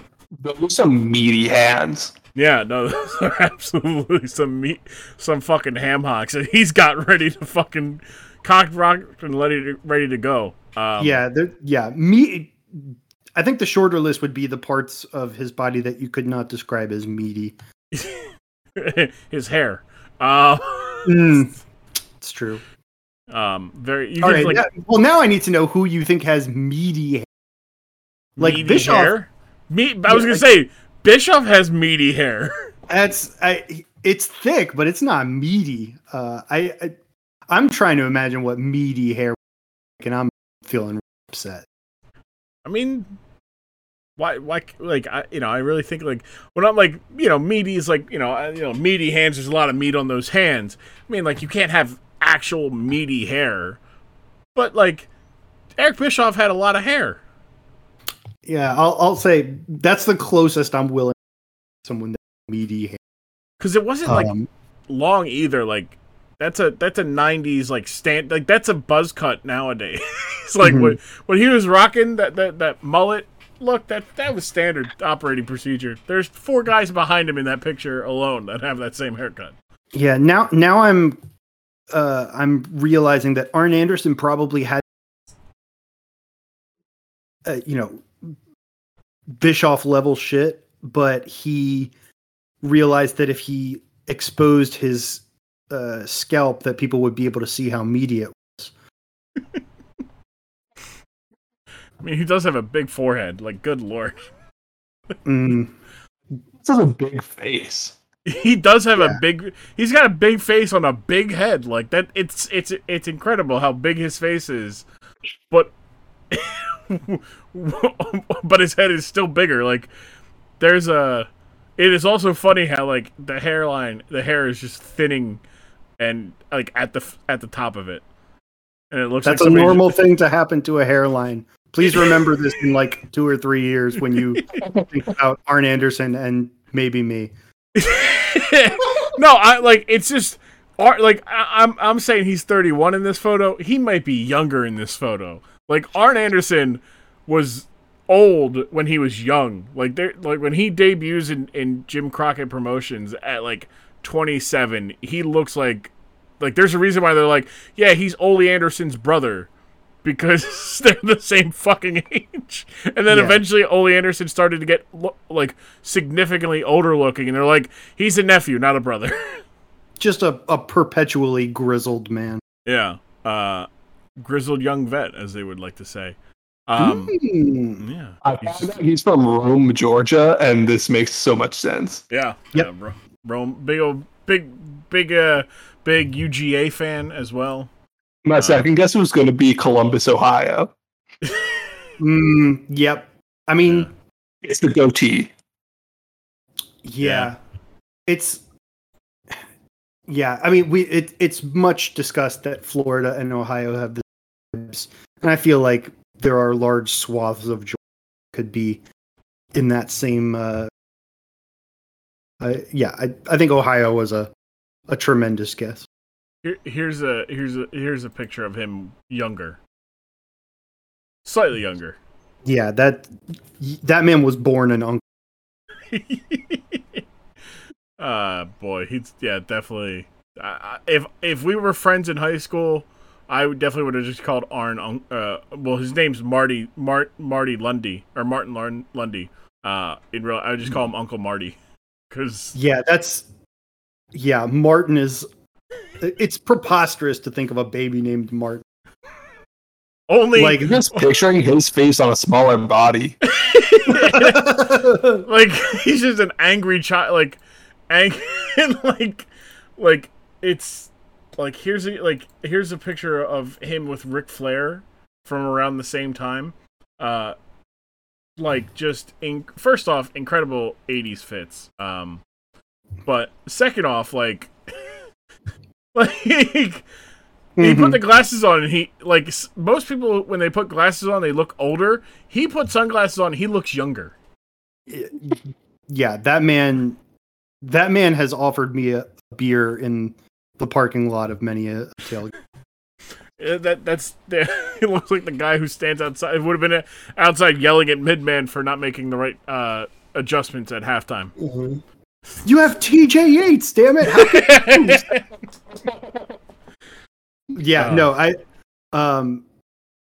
I would definitely like to request if you've made it to this point in the podcast and you're hearing the absolute gem of a mental image of Arn Anderson's head on a baby's body, definitely make it a reality. Photoshop that. Use your design skill. I need the best. I need premium pictures of Arn Anderson's head on a baby. I'm J. Jonah Jameson, babyfied Arn Anderson, and you can send them to my Twitter account at @DorksideRing. Just tweet them at me at DorksideRing. That's good. That's no. I mean, I might just go do that when we're done here. Tweet it at myself. People are like, what the fuck? Like, I'll just tweet it, and no one will have an idea about it for 2 months. But yeah. So we're wrapping up here. But I do have one last question, and it does relate to Fit Finley jumping over and escaping and winning and becoming the inaugural Junkyard champion. And it relates to that because Fit Finley, proud son of Ireland, and just incredible teacher of professional wrestling, somehow jumped higher than I have ever jumped on a fence. Like he leaped like his entire height to get to up the fence in one foul leap after getting his ass whipped and thrown into the trunk of a car as it was being driven into a compactor. Mm-hmm. But my question is, has there ever been an event in your life where you could have used the leaping ability that Fit Finley had at that time? Ooh. Mhm. But BSJ, you're gonna have to take this one first, because again, hard to put myself in the mindset. Mhm. Fit Finley's hops. I feel like there's so many times I've like tripped over stuff that I could just jumped over. Yeah. BSJ wasting that one hop, that one gift of lift to just jump over some Legos, like that he just left in his house. Definitely like dunk and take a video of that. Just use that. Yeah. That's a good one. Yeah. I mean, Finley is apparently 6'2", which is just a hair taller than me. I feel like if I had that, like dunking was definitely the first thing I thought, but I'm also unconfident enough to be, I mean, he's got 4 inches on me. Like, even with that ability, would I still be able to dunk? Like, can I palm a basketball? Like, even in my wildest, I'm still like, oh, I probably couldn't. I like, weirdly, the first thing that comes to mind is just like cross country. Like, I ran cross country in high school, and there were definitely some tricky like route systems on the path my high school ran on. And so yeah, just like kind of similar, but like just trying to clear some wild shit on a trail that would otherwise trip me. I also, like, just thinking about jumping, it made me recall the time that I was running in practice at the bottom of a the crest of a very, very small hill, smaller than I am tall. And a deer jumped out from this bush at the top of the hill, like just running full speed, and like jumped very slightly over me. And the first thing I imagined thinking about like jumping higher, if I had been a little bit more off the ground, like I could have made like a head-on collision with deer. And that's just like a fascinating thing to it. Oh, you hit a deer with your car? I got my body was hit by a I mentally eared a deer. Yeah, exactly. I mentally decided that it was, but business decision. You weren't trying to get posterized by Bambi. Yeah, it's just I think what it is like it's almost a story I can tell, but it's not actually interesting. But if it was like we made contact, yeah, if I office linebacker Terry Tated that deer in midair, like now we're really cooking with gas. Oh yeah, absolutely. That's incredible. Yeah, you just grab it, jump, grab it, take it down. And what you would want for this situation is, you would want Fit Finley's jumping ability from those days, but you would want the upper body dimensions of Fit Finley in his latter years, which I've just posted for BSJ's reference. He got pretty meaty by the time I was seeing him on television in his WWE years. Yeah, he would. How does he look like that? He looks like someone. I can't place it. He looks like every Irish dad that lived in South Philly. he has it in this specific picture. I don't think this is a feature of Fit Finley in a larger sense, but in this specific picture, he does have like alternate universe where Joe Biden is a.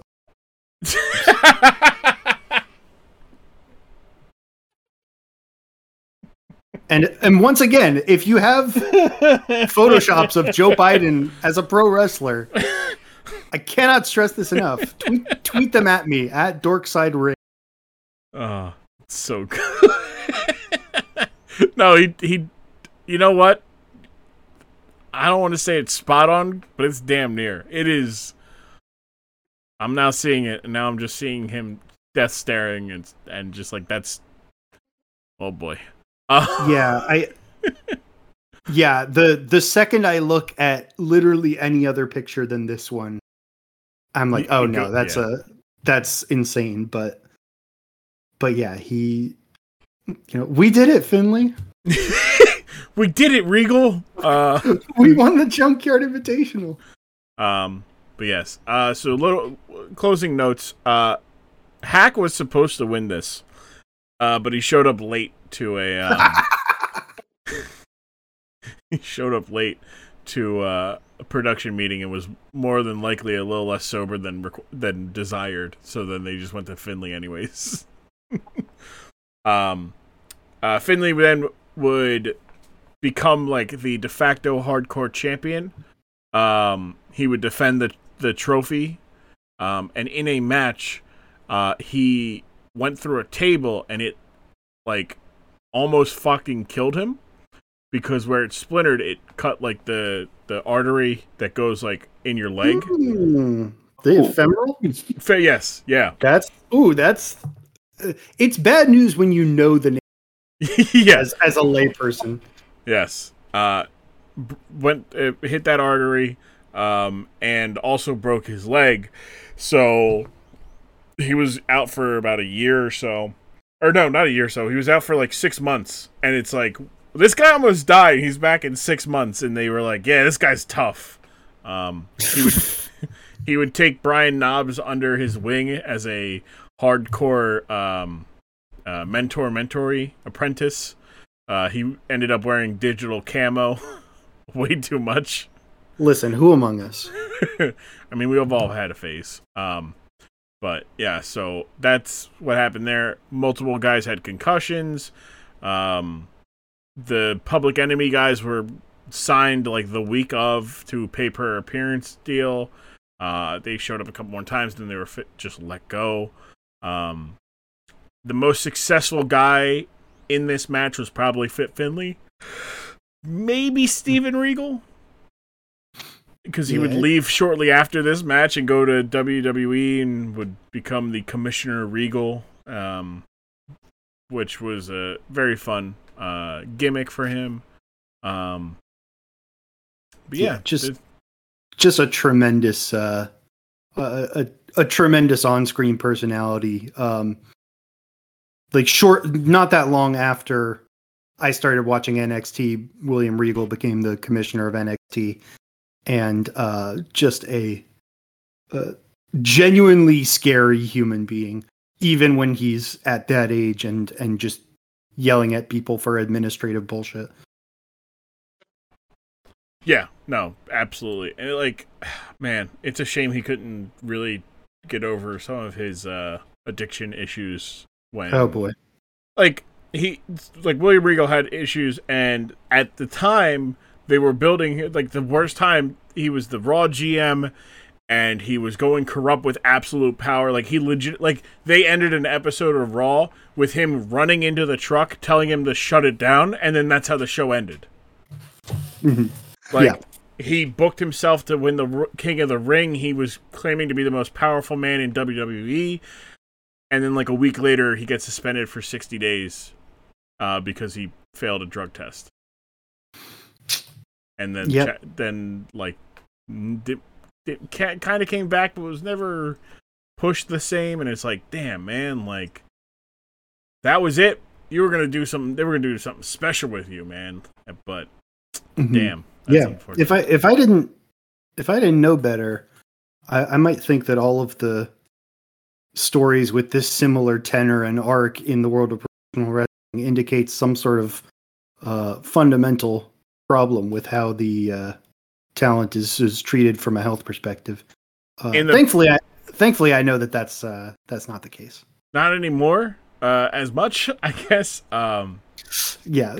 strides have been made. Well, I mean, a lot of the WWE has done and it should be commended for its wellness policy because it changes every couple years to where it gets stricter in areas where it needs to be stricter and less strict where it needs to get. Like, they don't really pop you for weed anymore, but like if you fail a drug test because you did weed, they're just like, okay, like that's a fine. Mm-hmm. Like, we're not going to suspend you anymore.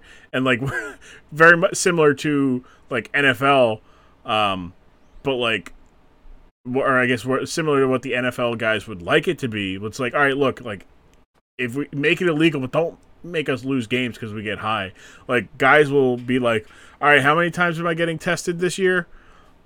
Okay, 6. We're doing 6 tests this year. Okay, and they'll put away money and basically just pay the fines preemptively. Mm-hmm. Yep. So that they don't go bothering them. We have to be very close to our first. Well, I say first. I'm not aware of one that exists in one of the mainstream top leagues, but like our first weed themed wrestling match. Yeah,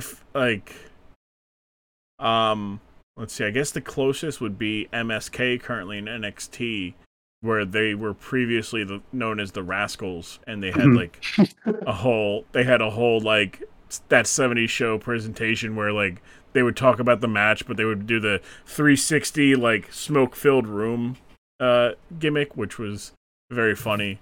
We really missed an opportunity when we had Rob Van Dam. But it's the notion of a weed themed match in current day WWE is kind of tainted by the knowledge that Matt Riddle would almost certainly be involved. But I do like the idea of the Rascals doing it, and BSJ. Now, when you heard Rascals, like, did you picture there was an S on the end of Rascals?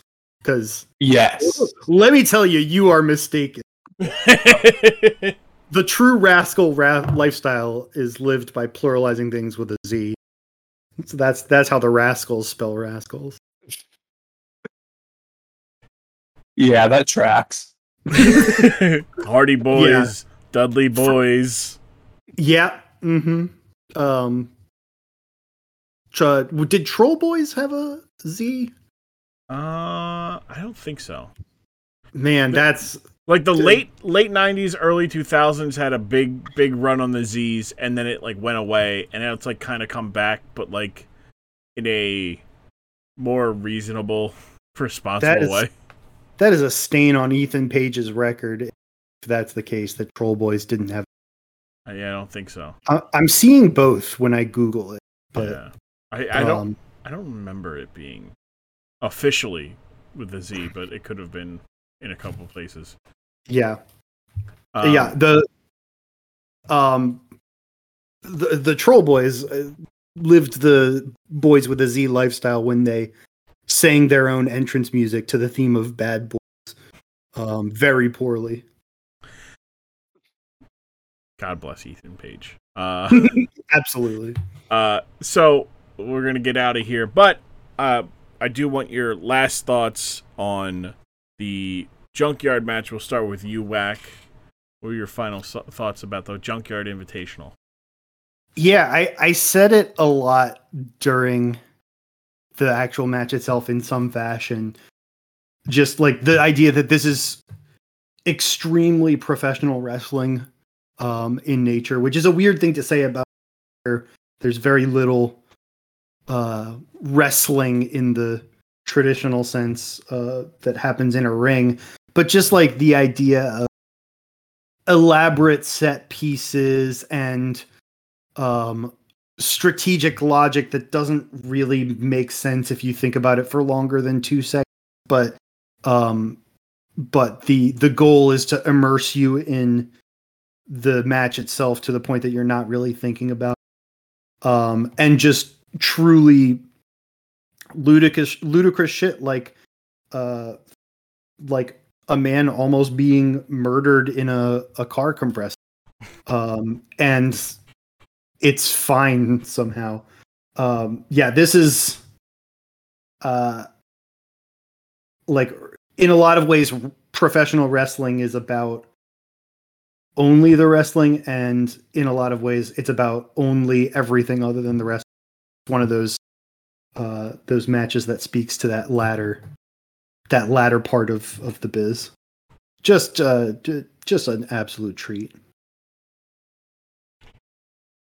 Yeah, no, the attempted murder. Multiple times we've seen attempted murder on the dork side of the ring things, which is just. And I venture you'll see it some more. Definitely, it's definitely a calling card for some of these things. Attacked by dogs. I'm sure we're going to get to the point. Just last month, when you're listening to this audience, the giant falls off of a parking garage after trying to attempting to murder Hulk Hogan, and he falls off while Hulk Hogan defends himself. A lot of just murder and stuff. Wild. BSJ, my friend, what is your final thoughts on the Junkyard Invitational? It really embodied a lot of things that appeal to me about wrestling. Namely, it was dark. There was a fire somewhere, and someone was driving a forklift around. I'm probably going to get more into wrestling, given that everything I've seen about it has been like this. Oh, I got to show you Roman Reigns running over Kevin Owens with a golf cart. Yep, and that match. Oh no! Wait, did that match feature a forklift? No forklift, just the golf cart. No, it did. It did feature. Kevin Owens jumped off of a forklift. Yeah. Yeah, and I know that one of I want to say the Daniel Bryan match, WrestleMania 30. I could be remembering that wrong, but there was definitely a big Daniel Bryan pay-per-view jumped off of a that was driven to the side of the ring. The natural place to have. Yes. Yeah. It's just boy, that match was good, but motherfucker got ran over with a golf cart. Mm-hmm. Oh yeah, it was Daniel Bryan versus Kane. Yeah. Yeah. A forklift. Yeah. There's also the halftime heat match with Mankind and The Rock, where Mankind pinned The Rock with a forklift. Mm-hmm. We will know that the industry has peaked when there's enough instances of this to do a full great moments in forklift wrestling history. I think we're 2 or 3 moments short. But yeah, that's do it for BSJ. If there are wrestling executives listening to this, Tony Khan, I know you're a listener. Make it happen. When will we see our OSHA friendly wrestestler? Let it. Well, I mean, the Shock. Well, there's the Shockmaster after. I'll show you a picture of that when we're done here. The Shockmaster after his debut basically got repackaged to a OSHA OSHA accident waiting to happen. But yes. So we're gonna wrap up here. BSJ, remind the people where they can find you, what you got going on, and the other things that are related to that. Yeah, you can find me, if you like this, you can find me on Twitter at BSJ. That's at BEE_ES_JAY. If you didn't like it, you can find me at CozyDude97. Feel free to tweet at that.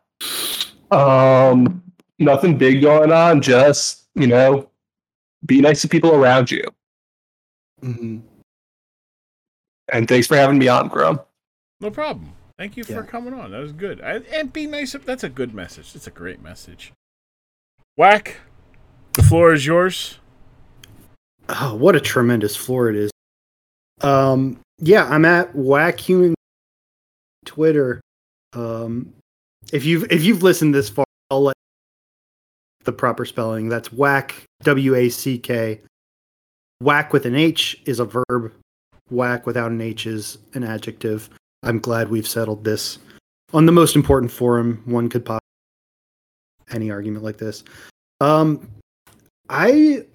will lift the curtain a little bit and say I have an audio archive project coming with a unnamed co-host that may or may not be released as a podcast depending on my co-host's whether my co-host wants it to be public or not.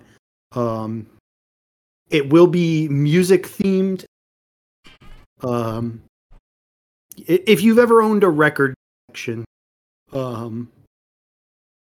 it will probably be within your wheelhouse. Or just if you've a sentimental relationship to music. It's good strategy to give a tease for something that may never actually but that would be coming later, sometime between. By the time this comes out, it might already be out, probably before the end of 2021 if it happens at all. But yeah, be on the lookout for that, and yeah, be kind. Be kind distinctly.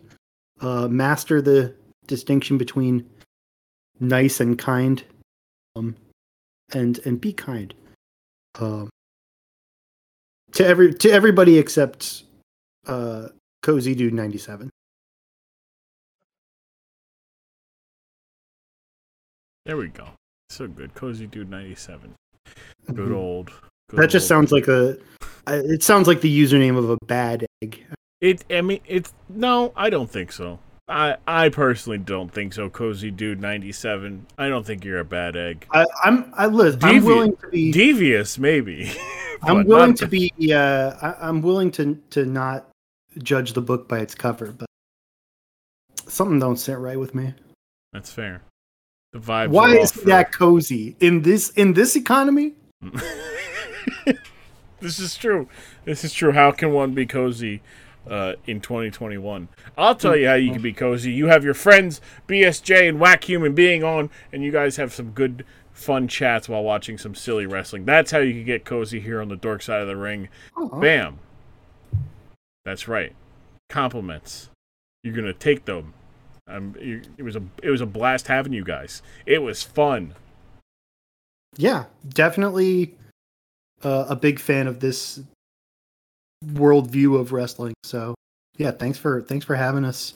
Thanks for putting on a show every week.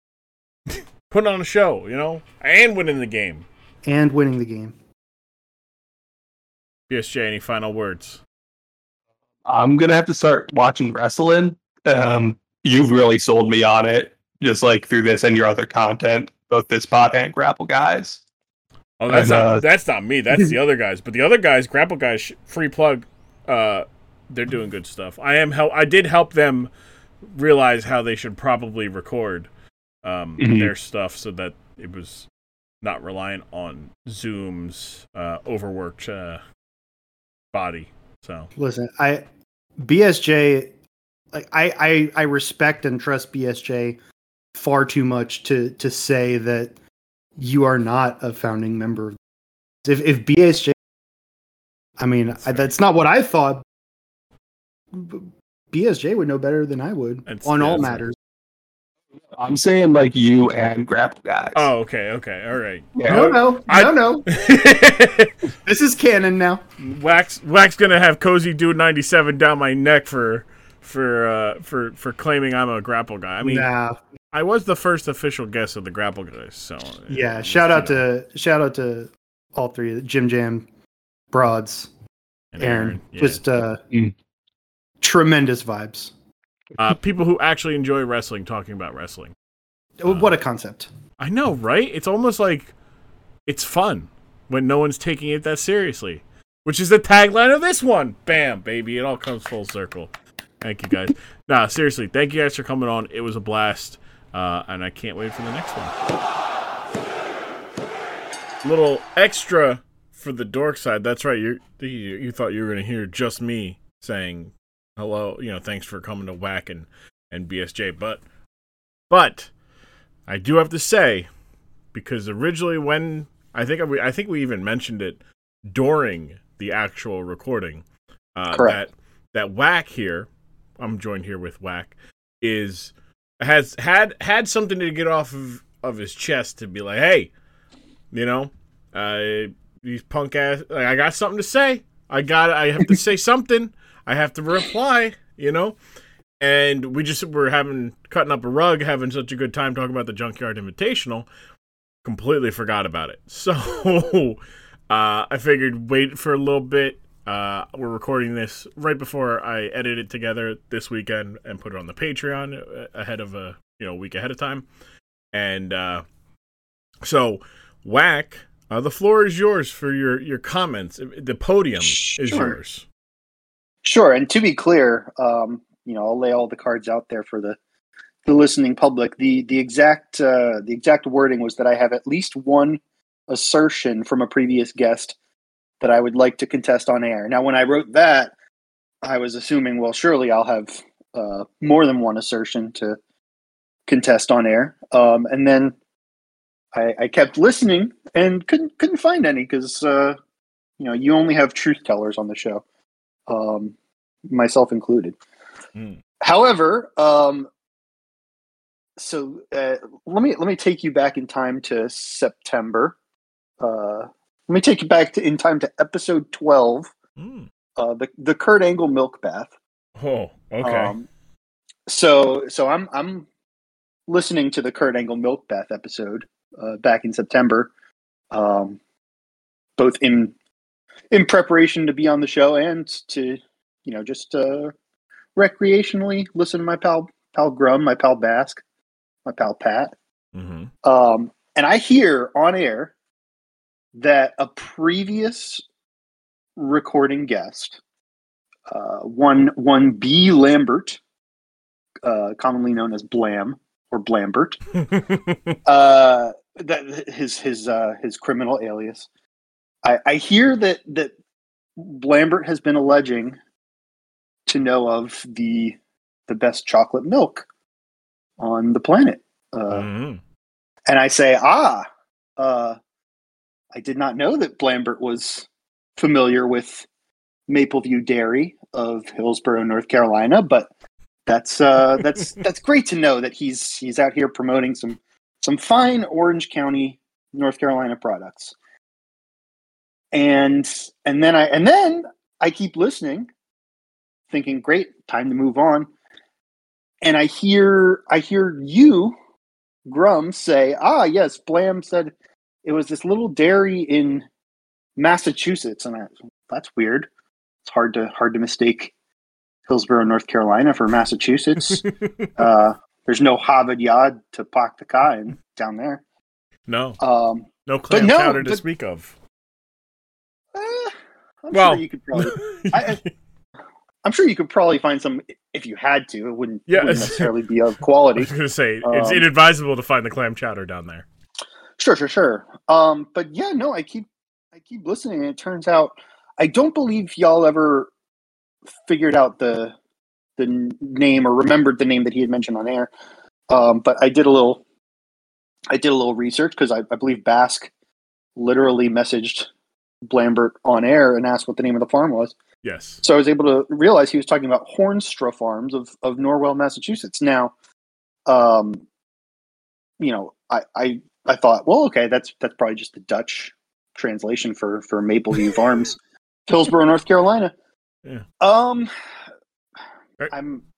Your Dutch listeners already know this, but I looked that up, and that's not it's not the case. Shout out the He's three of them. Talking about a different farm. So obviously I'm furious. I rattle off a message to you saying that I have to come and put the record out on air that false chocolate milk news has been spread on your very airways, which I know I knew you would not be happy about. No, this is concerning to me. I must. Yeah, I haven't checked in with BSJ about how much of a travesty this is to him, but I mean, a man of honor, so probably pretty devastating to him as well. Now, here, unfortunately, is where the story takes a turn for the worse, and by that I mean that I, of all people, have to hold on. Let me massage my throat to prepare this very difficult thing to say. I have to apologize to user Blambert, because what I did not know at the time, what I know now, but frankly I could have apparently known back then in September, is that Mapleview Dairy, unfortunately, in the month of August, decided to cease milk production, which is extremely sad for me and other quality chocolate milk enthusiasts of the Greater Triangle area. Now, I know what you're wondering. What does that mean about Mapleview ice cream? Don't worry, they are continuing production. They're swapping in milk from Simply Natural Creamery in Ayden, North Carolina. Now, I've not had the chocolate milk from Simply Natural Creamery in Ayden, North Carolina, so I'm not in a position to say how it is relative to Hornstra Farms. For all I know, I may taste it and think, by God, they've made a liar out of Blam 2 times over. But how could they do such a thing? Yeah, I will say, I will operate on the good faith assumption that when Blambert said that Hornstra Farms, Norwell, Massachusetts, has the best chocolate milk in the country, he was saying that with full knowledge that Mapleview Dairy had ceased production, and therefore he was indeed telling the truth. And I was, wrong, I think that's the word other people use for that sort of thing, right? Like I've simply never had to. See, I'll speak up in defense of you, because you just found that out very recently. Yes. So sure. The information that you were going off of was in fact correct, but not updated. Sure. This is like when a team, doesn't take into account the poison pill for the contract, right? Like, yeah, the trade works, but then once you actually go through with the trade, it actually bumps up their the income and the salary, thus affecting your cap, and that's the information you find out, and like, oh, okay, so that's not. Yes, I'm right. This trade does work. However, now it doesn't really work. Mm-hmm. I think that's not on you. Yeah. I think that's a bad job by them. I don't want to sully their good name of Maple Valley Farms. Correct? You literally had it right the first time. I did, didn't I? Maple View. Damn. I was like, no, it wasn't View, and it wasn't Hill. It doesn't matter anymore. Yeah, right. Apparently, it doesn't matter anymore. But now, that's on them for not publicizing that directly. They should have sent you a newsletter, sent a representative to your house to let you know.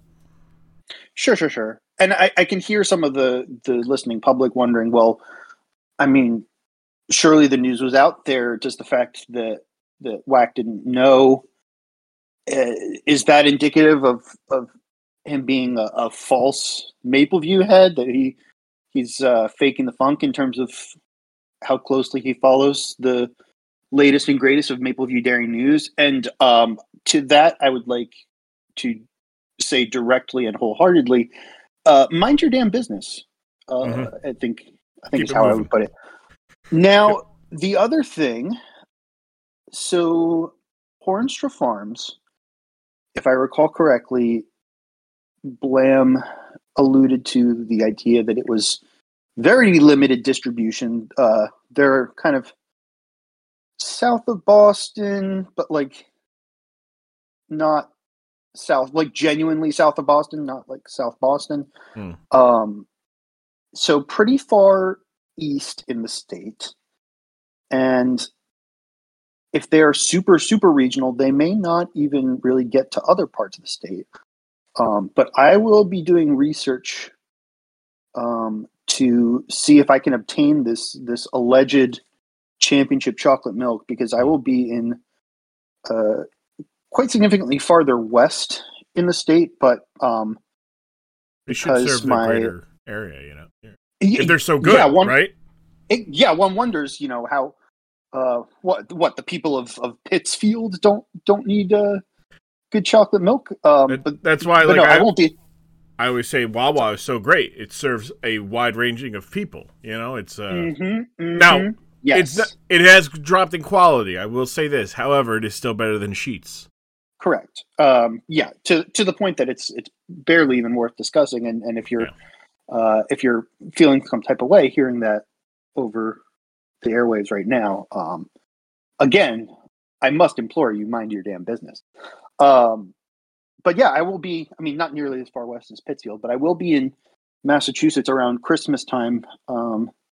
My parents have moved out of my childhood home, and we're sort of orphans this Christmas, and decided to just do a little Christmas on the road this year. And by chance, we will be in Western Massachusetts for that.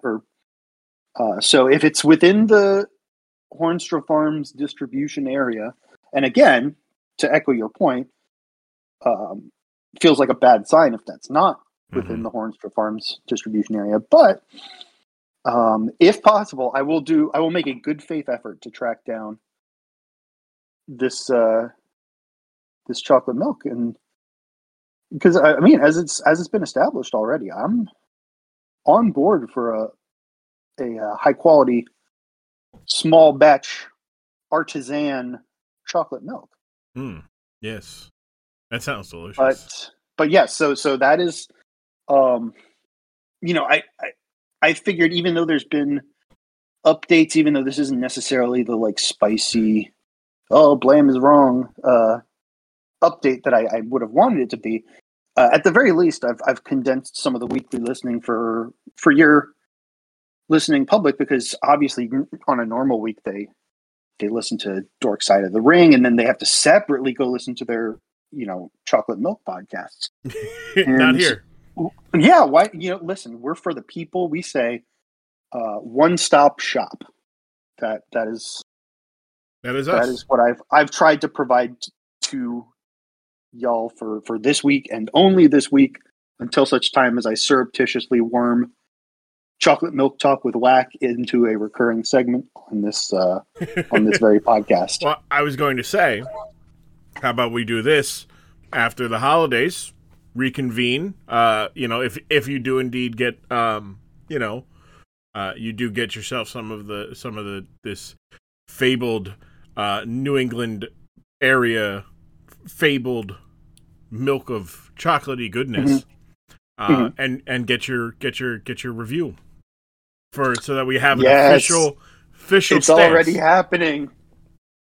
Ken Chocolate Milk Talk on a bi-weekly basis. Be far behind. Who knows? No, I will keep you posted. I do not. I'm not optimistic that I'll find it, but who knows? Maybe there will be some third-party chocolate milk. Maybe there's a cross-state rival to Hornstra Farms somewhere in the greater Belchertown area or whatever. I'm literally just reading names of towns I've never heard of off of it. I apologize to the Belchertown listening public. If I don't know. I know we have Dutch listeners. I don't know if we have Belchertown listeners. So yeah, well, you got to work your way up. You can't just go straight to Belchertown. I like to think globally first, then locally. If I have little seeds in these areas, then I can be like, all right, hey, tell your friend, and then that's how you grow. I'm like a widespreading spore diseased. Yeah, you know what they say? It's that famous saying: first Weichensee, then Belchertown, then the world. Exactly. Exactly. Well, Whack, thank you so much. I can't wait to hear back. Hopefully you do get some of the chocolate milk. We can get a result. We get an official ruling. And I hope that, it's in a way that, Blam doesn't take offense to it. I feel like if just hearing this about this, Blam will probably come running to the feed and listen and go, well, then I have to wait. And just waiting for the episode to drop where you return to us to tell us your thoughts on his beloved. Mostly I'm just happy to clear the air, everyone was thinking about, what is this unspoken of tension that Whack is referring to and then never refers back to on the podcast. I'm just happy to, assuage people's fears. That's. I know. For me personally, I was, I had the tension. I'm like, oh boy, like, I don't like this. I don't like, knowing that, Whack has a contention with a former guest, and But it's good to see that, we're already coming to a common ground here, where so it's good. It's good that we waited, because if you would have said that, buddy, we would have had a war. There would have been a new civil war over chocolate milk, the quality of chocolate, between quality chocolate milk companies, really. Sure. And just to make sure that this is still a wrestling podcast segment, I will say that it's fucked up that Keith Lee is out of a job right now. And that's there we bring it back into wrestling. Yeah, there we go. We got back to the wrestling. Yes, I agree. But hopefully, and probably he won't be without a job for too much longer. But will almost certainly land on his feet after doing some sort of flip that it's impossible to do for anybody else at his size. Yeah. No, that's 100%. He's going to be doing a second rope moonsault and landing on his feet, and I'll be like, buddy, I can't get out of bed without tripping over my own feet. So, yeah. But Whack, thank you, and we look forward to hearing about the chocolate milk report. 100%. Thanks, man. So there you have it. Whack Human Being will be back after the holiday season to report back indeed, if he's able to get his hands on that delicious chocolate milk. If you are wondering where the best chocolate milk is, I don't know, go Google it, see in your area, and report back. Maybe we can have a little bit of a chocolate milk wars over here. But thank you, Whack. Thank you, BSJ, for being on the pod, talking about one of the more reckless matches and concepts that actually went through, and just put the wrestlers in a dangerous position. Very weird. A lot of concussions, broken arms, such and such. But look, appreciate you guys coming by. Whack, go follow Whack at Whack Human Being, and BSJ is at BEE_ES_JAY. That's BSJ, but phonetically spelled out. That's right. I know words phonetically. Appreciate you guys being on. Can't wait to get them all again. Again, having a concept like that with people who don't know what they're watching. Whack understands wrestling, and even Whack was lost. I'm not me. On the other hand, I'm a sicko for this shit. I say this as a loving pro wrestling fan. Next week, though, we're back with some more fun CPFs. Next week, it is X and Neezus joining me as we talk about the Spirit Squad. And if you don't know who the Spirit Squad was, well, I'll let you know this. I hope you bring all of your flexible chanting stuffs. I don't know. They're male cheerleaders. I don't know where I was going with that. But look, it's a fun one. We end up talking about the Spirit Squad, and we end up talking about Shawn Michaels' really bad dirty macking, and how very toxic Sonny is. But yes. It's a good episode. It's a fun episode. And it is next week's episode. This week's episode is over. And that's where I'm telling you, thank you. And I love you. If you want to continue to support the podcast free of charge, you can follow us on Twitter at DorksideRing, at DorksideRing on Instagram as well. Tell your friends about us. Also, if you have not already, go to the Apple Store. Leave a 5-star review. If you leave that 5-star review in the Apple Store, I think Spotify apparently has ratings as well. Do that at Spotify. Basically, go to your preferred podcasting platform and leave a 5-star rating if they allow it. And if they don't allow it, then tell them you must tell Google, tell Breaker, tell all these other ones. You could leave these reviews. Please let us have a review function so I can support the Dork Side of the Ring podcast. I want to tell people about how goofy and fun it is that Grum and his friends get together and talk about professional wrestling. We've been going almost. This will be this one I believe is the end of the 5th month, 5th or 6th month. My brain is not counting correctly. We started in July, August, September, October, November. 5th month, we're going into month 6. We're going into month 6, everybody. Wait, July, August, September, October. No. Yeah, we're going into month 6. That is a serious... Look, clap of hands, everybody, for hanging out. Appreciate you guys. Dork Side of the Ring podcast on your favorite podcasting platform. Leave a review. If you want to support me more and my endeavors and creativity, follow me on Twitch for the next month. The last month, we're having a month-long going-away party, and it coincides with our annual holiday tradition, the 23 Days of Grummas.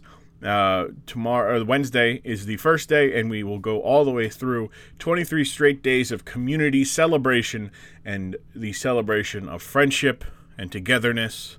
No strings attached otherwise.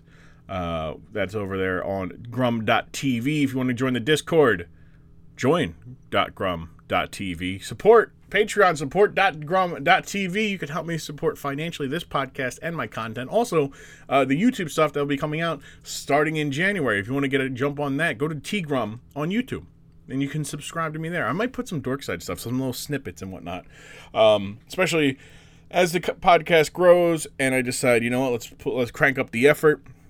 I'm going to start doing some video podcasts, and we do that and whatnot. It'll be good times. I think that's all, right? I did the thing, podcast, yeah. Patreon, support.grum.tv, yeah.